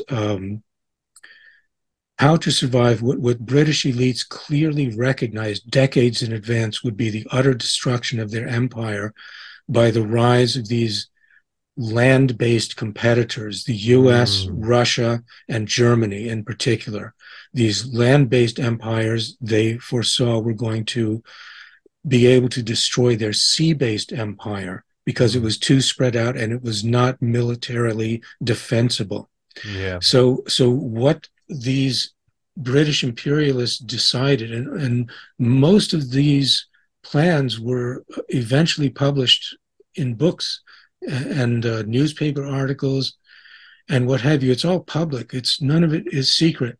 It's just that people ignore this. But they came. What they decided, and this was the famous Round Table Group, which you may be familiar with. Um, so it was supposedly originally formed by Cecil Rhodes, but Cecil Rhodes was only in his mid-20s when he supposedly formed it, and it was clearly not him. It was it, Mm. and one of its biggest proponents was in fact the heir to the throne, who became King Edward the Mm. seventh, was it? The one who Yeah. succeeded Echoes Queen Victoria. echoes of Charles and the Great Reset. Right, right. And so the crown prince was the leader of this movement of that became the Round Table, and its whole purpose was to try to anticipate the breakup, the inevitable breakup of Britain's maritime empire, Mhm. and to figure out how to deal with the inevitable and seemingly fatal competition from these rising empires, especially the United States. So the plan that was made was to destroy the German and Russian empires, and to do so by forming an alliance with the American empire, and then to merge with the Americans into a global English speaking empire that would rely on American military power and American wealth to act as the enforcer, but would actually be run from London. Mhm. And it's the part about being run from London that people don't get and that they don't believe. Because often, people will say, especially now when I bring this up on Twitter or X, as I guess we're supposed to call it now, and so often I get these British people saying, "Have you been to London lately? Do you see what's happening? Yeah, yeah, You know, yeah, yeah, yeah. how can you say something Simplistic so? view. How Simplistic. can you imagine that Britain is ruling the world?" But the fact is, have you been to the Rio Grande lately? I mean, have you been to America lately? The same thing is happening, and it's the same people allowing it to happen. The open borders, the complete abandonment of any attempt to control our borders, It the doesn't even del- matter if it relates to like the so-called Kalergi document and like his very short piece that he talks about that. So it doesn't matter if it relates to something like that in any way. It's just happening. It's just the process of the borders breaking down, and those borders are breaking down on purpose because they're letting yes, them break it down, and they're right. letting them break down for their own reasons. So it doesn't even have to be a grand conspiracy theory. It's just, again, loads of self-interested actors at this point see that the best way is to do that so that the big guys at the top get what they want. So Right. And the thing is, so I get in these conversations sometimes with British people, on X, and they'll say, "Well, how can you say, this is a British plot? Look at the deplorable state of our country, and so forth." And I just say, hey, look at the deplorable state of our country. We're not doing much better, in case you haven't noticed. Yes, we're starting wars all over the world that we can't afford. We're in a hopelessly spiraling deficit that's going to utterly destroy our economy. And unless something is done, the course we're taking now, we're going to our country is going to break up into pieces. There won't be a United States. We're going to go totally broke. We're going to have a financial catastrophe leading to a political catastrophe. We already have separatist forces that are being encouraged on an international level by all the usual suspects who like to break up countries. And so I'm just by way of saying that, I'm just saying that the plight of the British people, which is very real and which I'm very cognizant of, is a completely separate issue from the plans of the British elites, who never have cared about the British people. Never. I mean, at the very height of what we think was the British Empire, look what Charles Dickens was writing about. He was writing about what's going on actually on the streets. And it's yeah. no different today. What happens on the streets is no concern of theirs.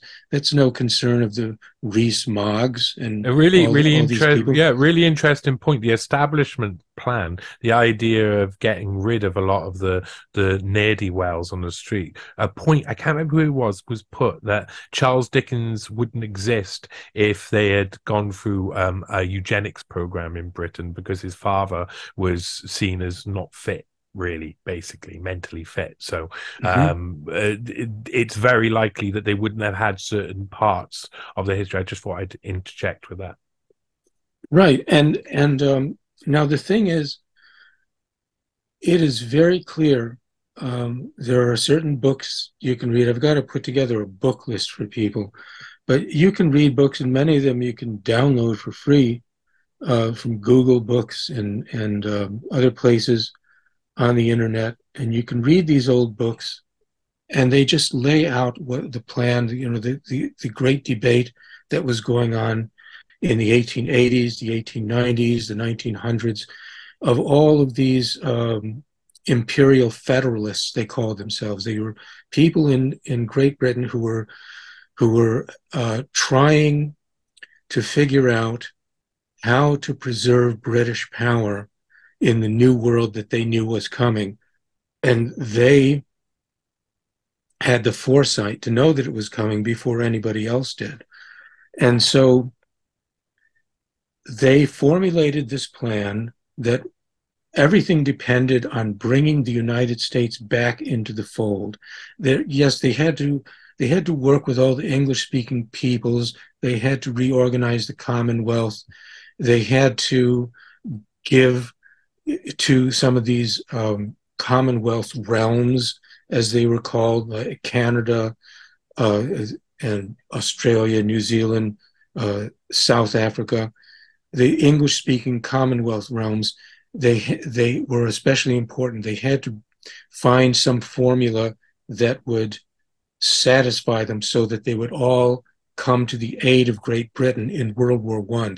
They were planning World War One more than a decade in advance. And Hmm. this is something that becomes clear when you read these books, which were freely published in public. Hmm. And there's no question they were planning it.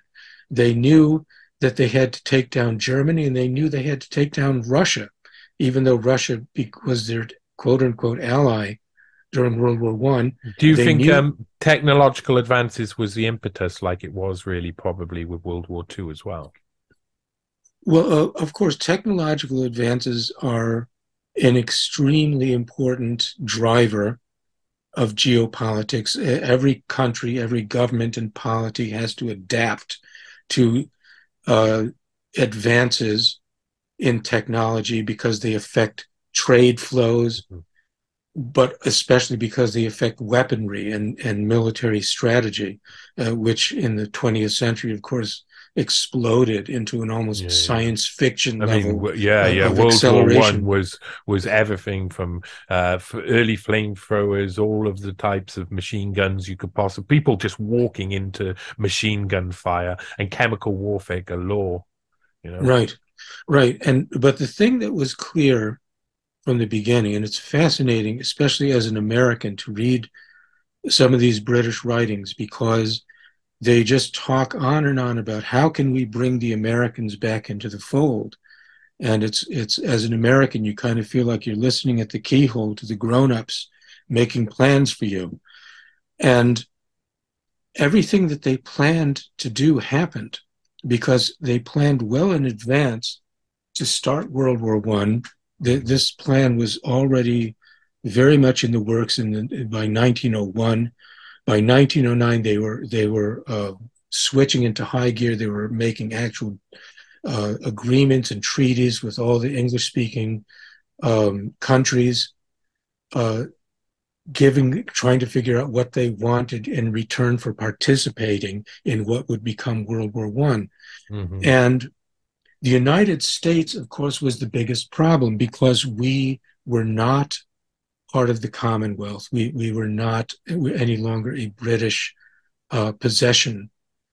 But nonetheless, the British felt very confident that they could manipulate us because they had they had invented us. We were a British invention. They had created us, they had ruled us, and they had always manipulated us. And this is the secret history that I and others have been trying to bring back, which Americans don't learn about in school, is the secret history of just how much England has been involved in our affairs ever since the revolution. Uh, We're, we tend to think, well, we fought the revolution, then we were independent, and we didn't have to worry about the British anymore. Oh, yes, we had another war with them in 1812, but that was resolved too. And that was the end of it. So that's kind of what you get if you go to school in America. Yes, we had a little trouble with Britain. They didn't want to give us independence. And yes, then they invaded us and burned down the White House, but that was all settled and then it was over. That's completely not what happened.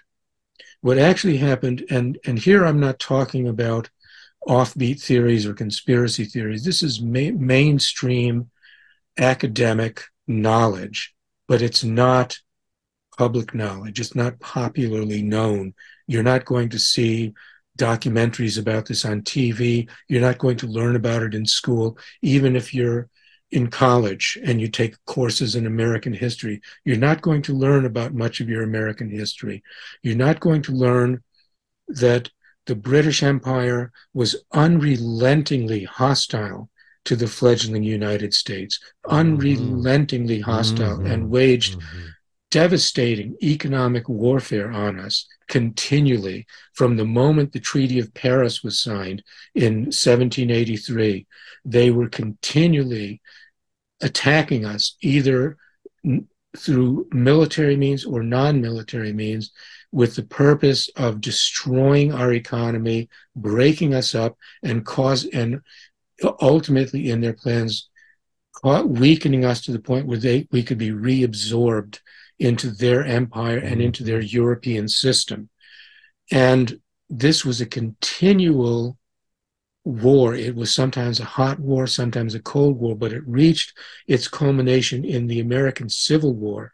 And I have written another article about that called how the British caused the American Civil War.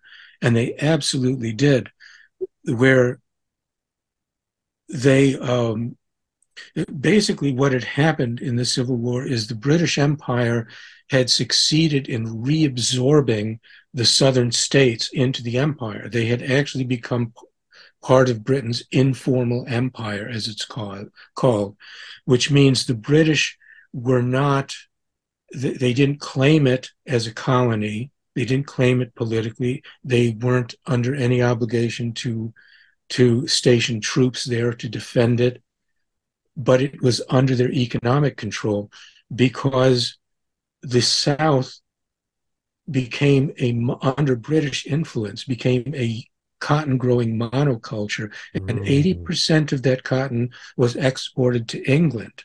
Yeah, 80% yeah. of it. And It's quite amazing. One of the research, like a bit of research I did was in hatters in a place called Atherstone, people who were making hats. And before 1840 and the proper felt hat machines got introduced, it had been exclusively just making straw hats for the slave trade in America.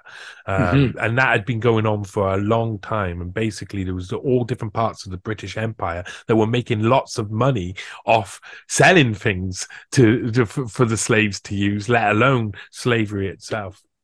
right, and this situation it gets very confusing for many British people and even British historians to understand because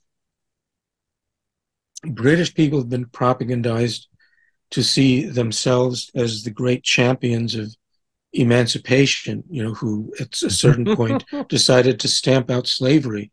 And they did do that for their own reasons. They had their own geopolitical reasons for wanting to stamp out the global slave trade, but they made no effort whatsoever to stamp out slavery in the United States because they were literally investors in the slave uh, system in the United States.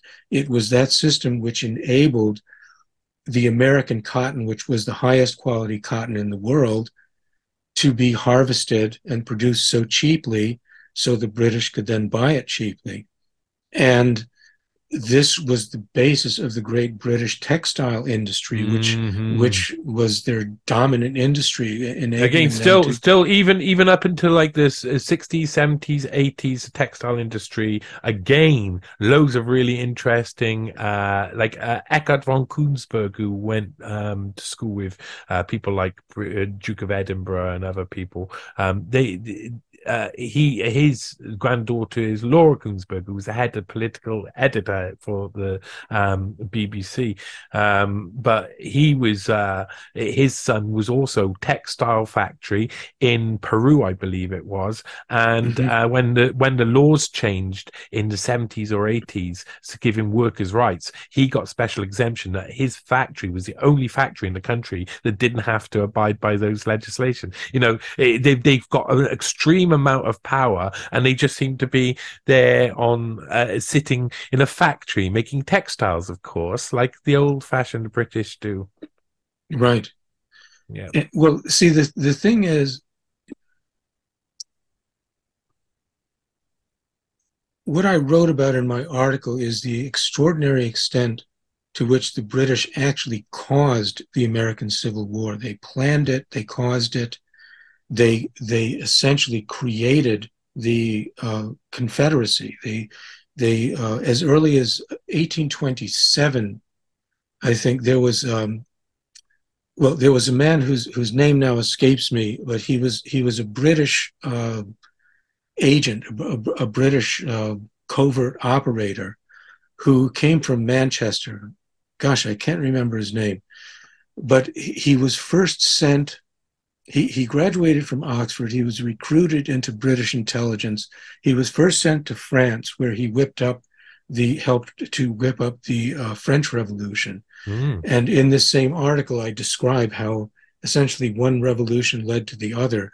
The British secret services co-opted the French Revolution and turned it their way, which is a very interesting story. And this man, whose name I can't remember, uh, he was instrumental in it. Then he went to the United States. He went to, I think, South Carolina. Um, he became a very prominent person. Uh, and in I just said the year. I think it was 1826. He suddenly got up and said, "This just isn't working anymore. This American experiment. We Southerners," he said in his British accent, his Oxford accent, he said, "We Southerners just can't get along with those Northerners. We should just break up the country, and they go their way, we go our way." And so this actually became, and it's known in American history as the speech that launched Southern secessionism. And it was Mm. made by this British spy, this British covert operator who had previously helped whip up the French Revolution. Mm. So what happened was you can see the involvement of the British Secret Services from that moment on, instigating and building up the whole Confederate movement, the whole idea of the South having a sense of itself as a separate nation, but most especially driving the move for Southern independence was their economic dependence on Great Britain. And in Mm. the 1850s, a very famous book was written called Cotton. I think it was called Cotton is King. And it was written by a man named Christie, a Southerner. But basically, what was happening at that time in the 1850s is that the North was trying to put a lot of pressure on the South to say, look, why don't you start trading with us, your neighbors in the North, and helping us build up our textile industry when we can trade internally instead of sending all your cotton overseas to help all those foreigners in Britain? And so this man, Christie, he wrote this book, Cotton is King, to basically answer these people in the North and to say, we have no interest in doing business with you, Yankees, up there in the North, because you don't have the markets and you don't have the money to buy all our Mm. cotton. You can't afford to buy all of our cotton.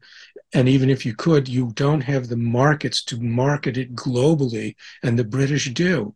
And so it is Mm. not worth our while to do business with you. We are always going to do business with the British. And, you can get lost, you Yeah, yeah, yeah. Yankees. And this book really became the it became the casus belli. It became the spark that actually ignited the war. Because when this man Christie wrote that book, and it came out in several editions, he was basically saying, we don't want you Northerners anymore. We don't need you. We have the English, and they're taking very good care of us. They're making us rich, and we don't need you. So that's how the war actually started, because the Civil War, because the more the South resisted these entreaties from the North to try to work out some economic arrangement where they could help each other, the more belligerent the North became. They tried to slap on they did slap on tariffs to make it difficult or impossible for the South to carry on their cotton trade with England. And very soon after, the whole thing exploded in war. And the British encouraged that war. They armed the South. They built ships for them. They put thousands of British troops in Canada in preparation to invade the northern states. And they worked with the French under Napoleon III. They landed an army in Mexico, which took over the country, installed the Emperor Maximilian, who was an Austrian prince. And the whole reason for doing this was that the British and the French regime of Napoleon III, which was actually a client regime of Britain, the British had installed Napoleon III in France. So he was really working for them. So between the British and their French clients, they put troops on the ground, a very large French army in Mexico, a somewhat smaller British army in Canada. They put them there just in case, but their actual plan wasn't to invade the US. What they planned to do at a critical moment, they were waiting for the South to win a decisive battlefield victory. Then they were going to give an ultimatum to the North and enforce a naval blockade that would totally destroy the northern economy, the northern will, and would have ended the war very shortly. They were right about to do that, and it surely would have worked. The only thing that saved us, by us speaking as a New Yorker, as a Yankee, the only thing that saved us, that saved the Union, was the intervention of Imperial Russia, because Lincoln had reached out to the Tsar Alexander II, and he had his own reasons to want to thwart the British and the French because they were causing him a lot of trouble in his part of the world. And so in 1863, I think it was late in the year, in the fall, Tsar Alexander II moved the entire Russian fleet to North America.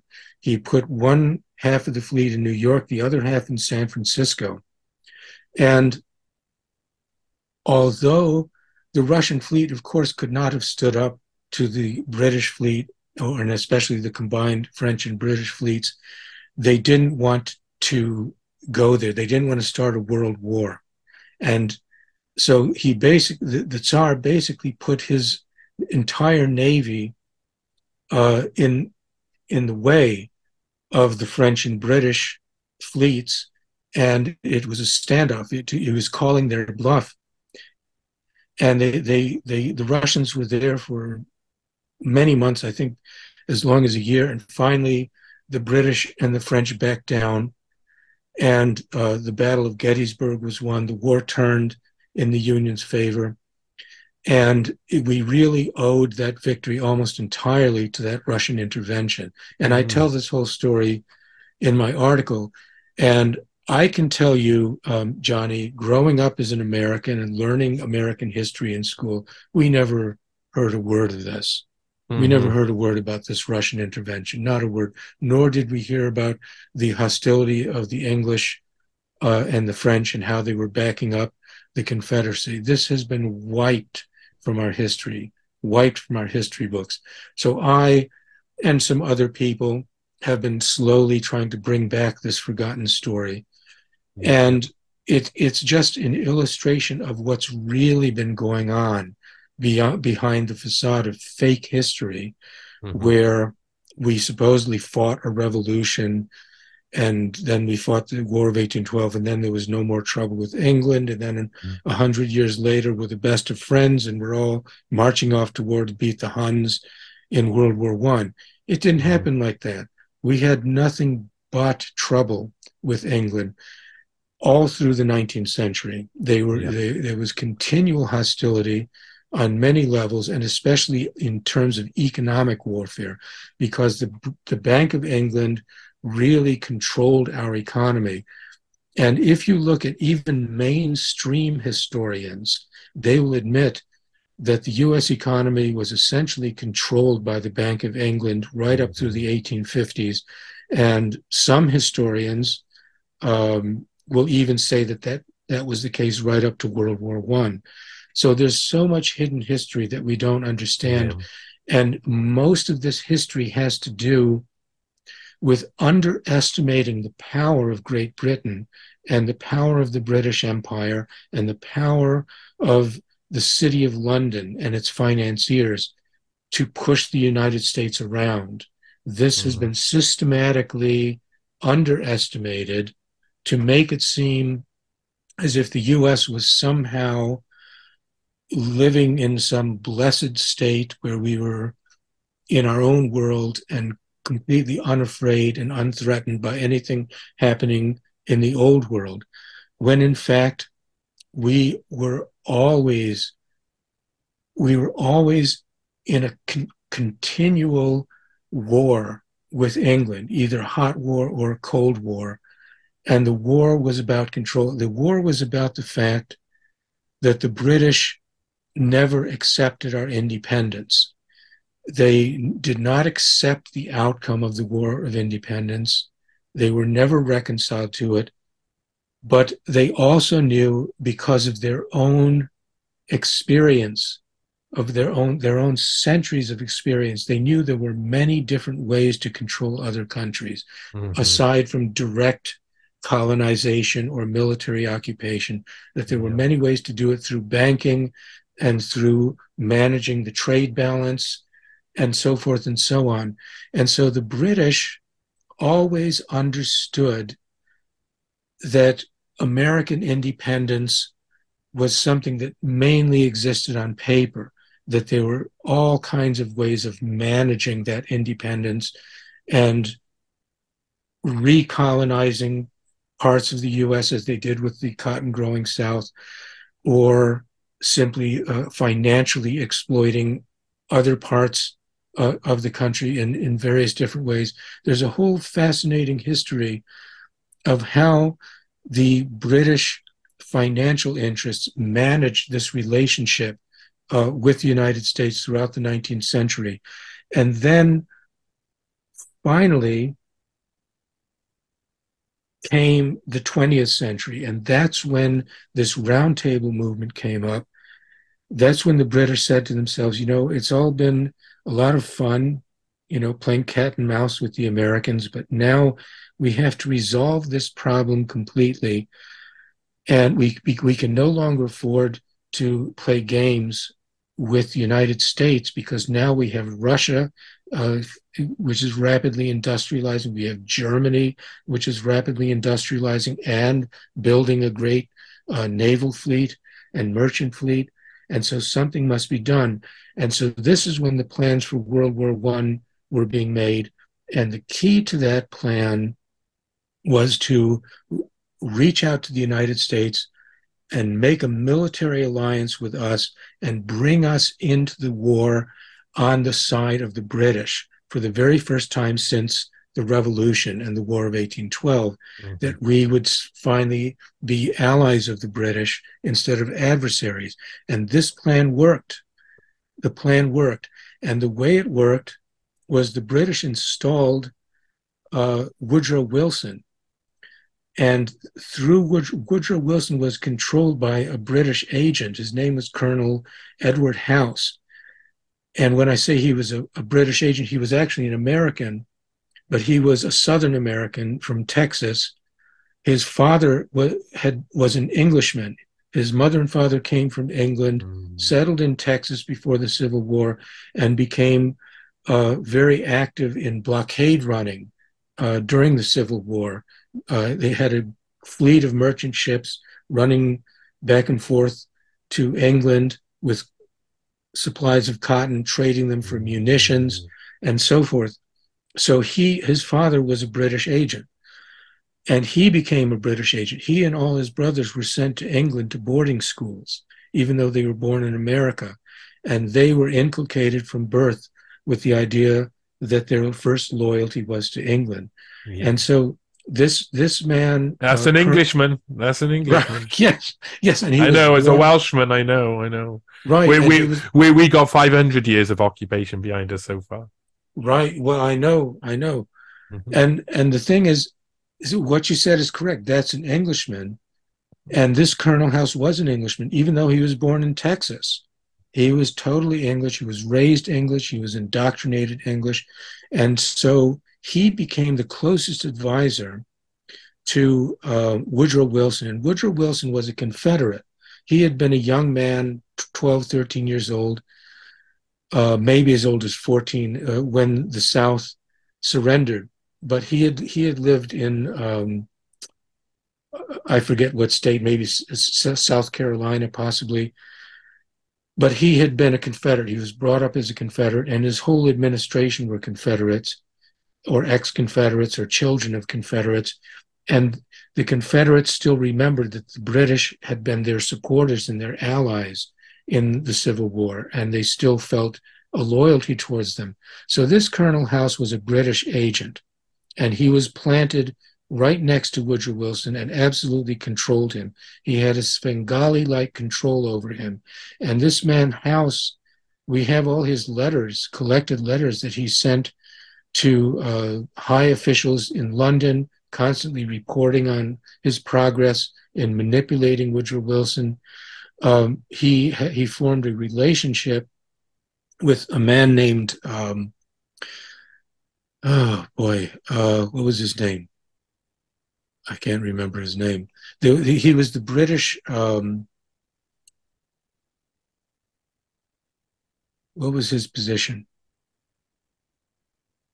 He had a diplomatic position. He was the British attaché or something like that for North America, or at least for the United States. Hmm. And his name was uh, Wiseman. Was it William Wiseman? Something like that. So this man Wiseman lived in the same apartment building as Colonel House. Um, there are some rumors that there may have been a sexual relationship between them. Uh, there was a very close friendship in any case. And eventually, and this man Wiseman was the head of British intelligence in America. So it was extremely improper for this close advisor to President Wilson to be in the same apartment house and having this very close personal relationship, which may have been even more than personal. And the whole thing was improper. But then Colonel House brought this man, Wiseman, he introduced him to the president, and they all became a group together. They even went Hmm. vacationing together, took fishing vacations together, causing jealousy amongst others in Wilson's cabinet. So basically, between this British spymaster Wiseman and his recruit, uh, Colonel House, Wilson was more or less completely under the control of Hmm. British intelligence and apparently had no objection to that. Yeah. And under their supervision, he set up the Federal Reserve System. No, wow. And under their supervision, he brought the US into World War I to help Britain. And under their supervision, Wilson actually traveled to Europe to take part in the Versailles treaty negotiations with Wiseman and Colonel House at his side, trying to control him. And what happened, to make a long story short, is that the US Senate completely rejected the Versailles Treaty. The interesting thing is, too, that a myth was created that somehow Woodrow Wilson was this great idealist who wanted to set up the League of Nations. It's a complete lie. The League of Nations was a British idea, which the British had been Mm, formulating and pushing since the end of the Napoleonic Wars, and they started pushing it very hard at the outset of World War One. In fact, H.G. Wells, who was a British intelligence operative at the time, a very high level one, he wrote a book called The War to End War, something like that. And he wrote it within days of the outbreak of World War One, where he basically laid mm, out the plan and said, here's what we're going to do. We're going to set up a peace league after the war. We're going to bring the United States into it. We're going to do this, mm. that, and the other. And everything happened just as he said in Yeah, this yeah, book. yeah. I know he was And pretty powerful. Yeah. right. And so all of this had been planned by British intelligence in great detail, and they somehow installed Woodrow Wilson. They, knowing his personal weaknesses of character, perhaps they had blackmail material on him. Who knows?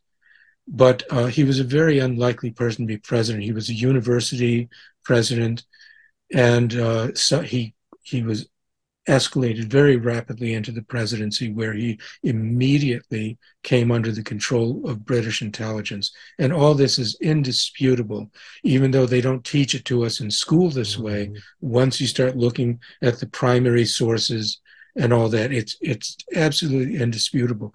Now, the thing that's temporarily stopped this British plan is the U.S. Senate, Mhm. because the U.S. cannot make any foreign treaty without the ratification of the U.S. Senate. So after Wilson came up with his 14 points and all his plans for forming this permanent alliance and global government and League of Nations in cahoots with the British Empire, he had the inconvenience of having to present it to the American people Mm. in the form of the U.S. Senate. And the U.S. Senate just threw it out. And this was Yeah. right. And this was largely because of the very large population of Irish Americans in the United States, who were possibly the most powerful interest group in the U.S. at that time. Some would argue they still are. That's it's very interesting what you're saying there because I know that later I've talked about in my Black Hand series in the fifth part I talk about Ivor Bryce, who was a member of the OSS and later on helped write James Bond with Ian Fleming and helped create that mythos, and was of course an intelligence agent and whose job was to try at one point. He set up a guy being found. He was actually a Welshman who was dressed up as a German pilot.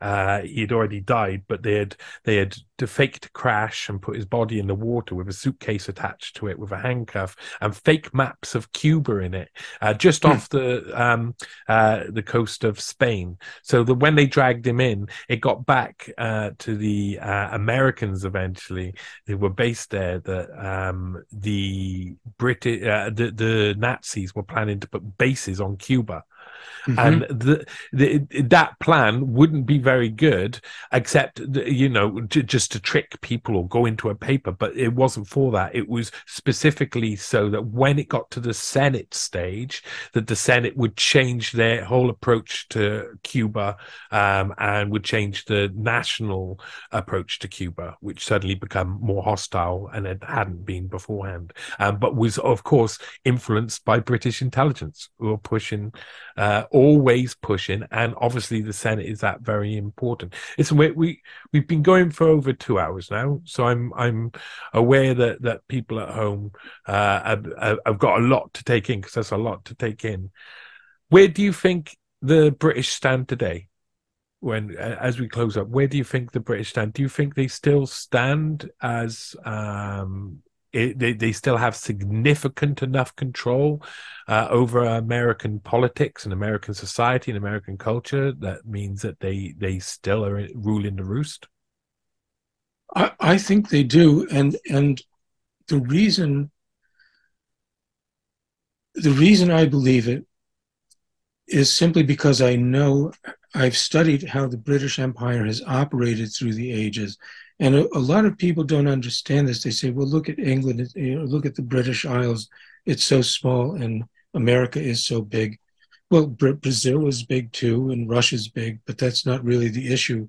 Bigness.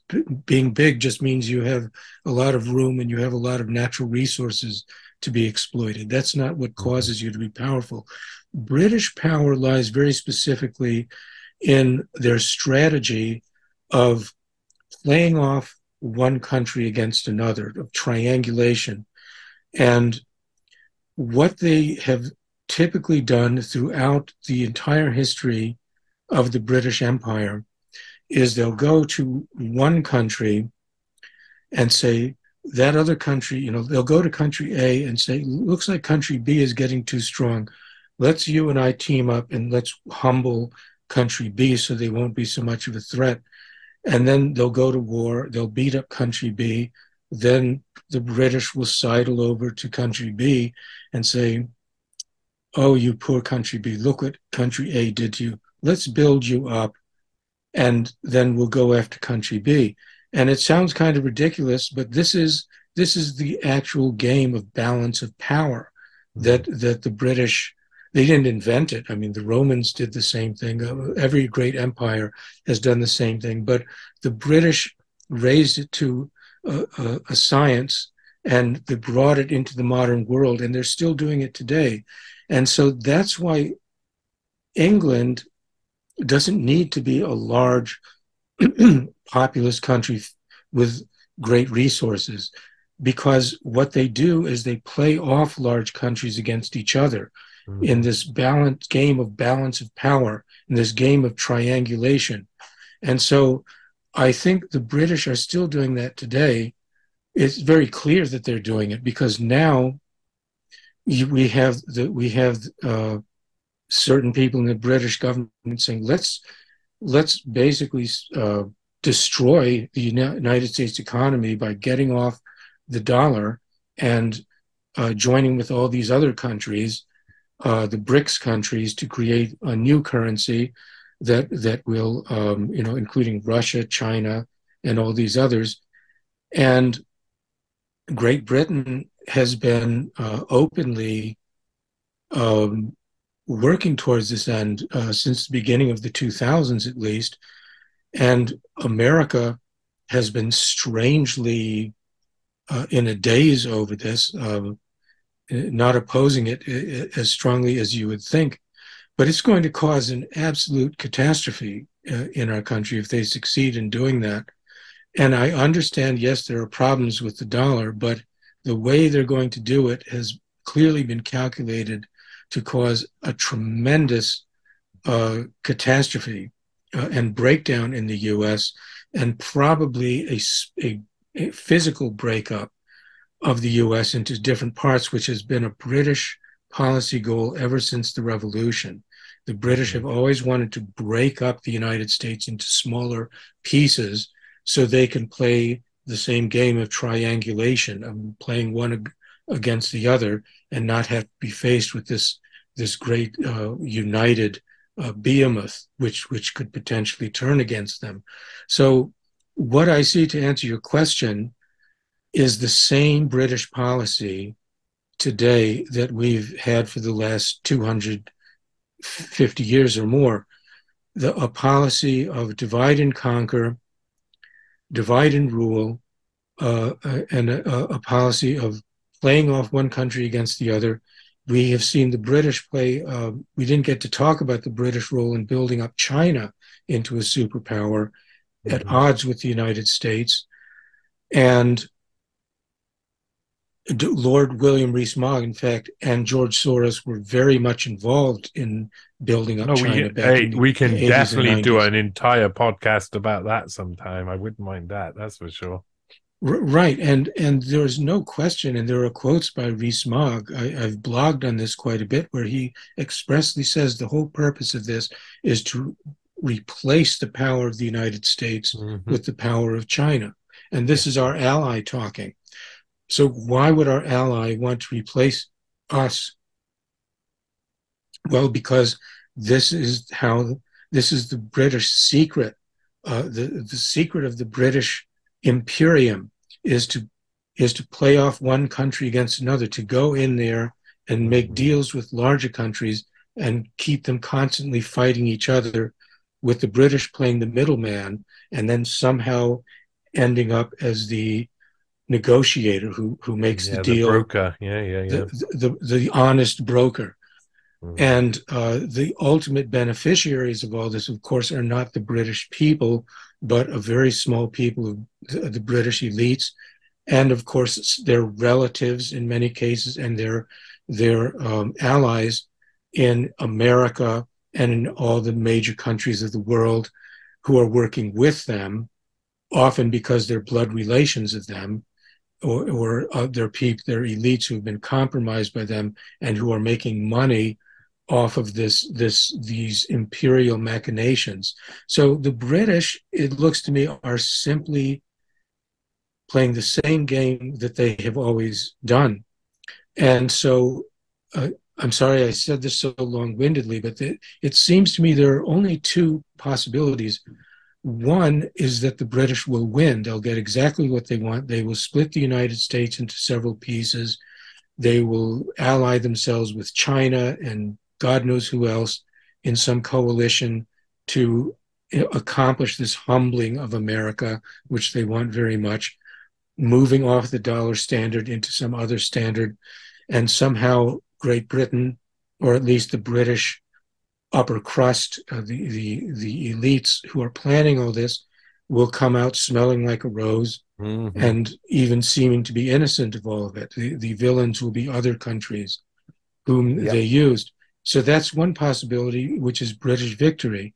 The other possibility would have to be a complete change in the world order, in which we finally end the Pax Britannica, which I think we're still in the phase of it, and we create a real Pax Americana. We're Mm-hmm. supposedly in the final stages of the Pax Americana, but I don't believe we actually ever had such a thing. I think instead, what happened is that the plan of the round tables that they had back in the early 19th century took place, where America didn't become the leading power in the world. We simply became the leading physical power within this British Mm-hmm. system, which was used Mm-hmm. to fight the wars and to expend our blood and treasure, to the point where we're now on the verge of catastrophic bankruptcy Mm-hmm. and utter destruction, and possibly the breakup of our country into several pieces, which has been a British agenda since the beginning, Yeah. since the revolution. Yep, that's it. That's it. It looks like you've built a fantastic case. And again, there's so much to explore. You and I do the same. So I'm a little bit behind. I've only had 7-8 years doing this sort of research and this sort of work. But I can't see myself doing anything different in the future. It's really interesting to dive through history, and what you discover is a history that has been written for everybody else, and underneath there's this real layer of personalities who come in and are welcomed by the establishment for being the personalities that fits the purpose at the time, and they send them out to do their bidding. And it is true, you can definitely see that the British hand in every single operation around the world. You know, they are some of the most powerful. I mean, I'm a Welshman, so we class ourselves different than the English and whatnot. We don't see ourselves as attached to the royal family and stuff, but we've been in this situation for a long time, and to be British gives us special rights around the world. You know, the British and American passports are sought after for a good reason. You know, they're extremely useful.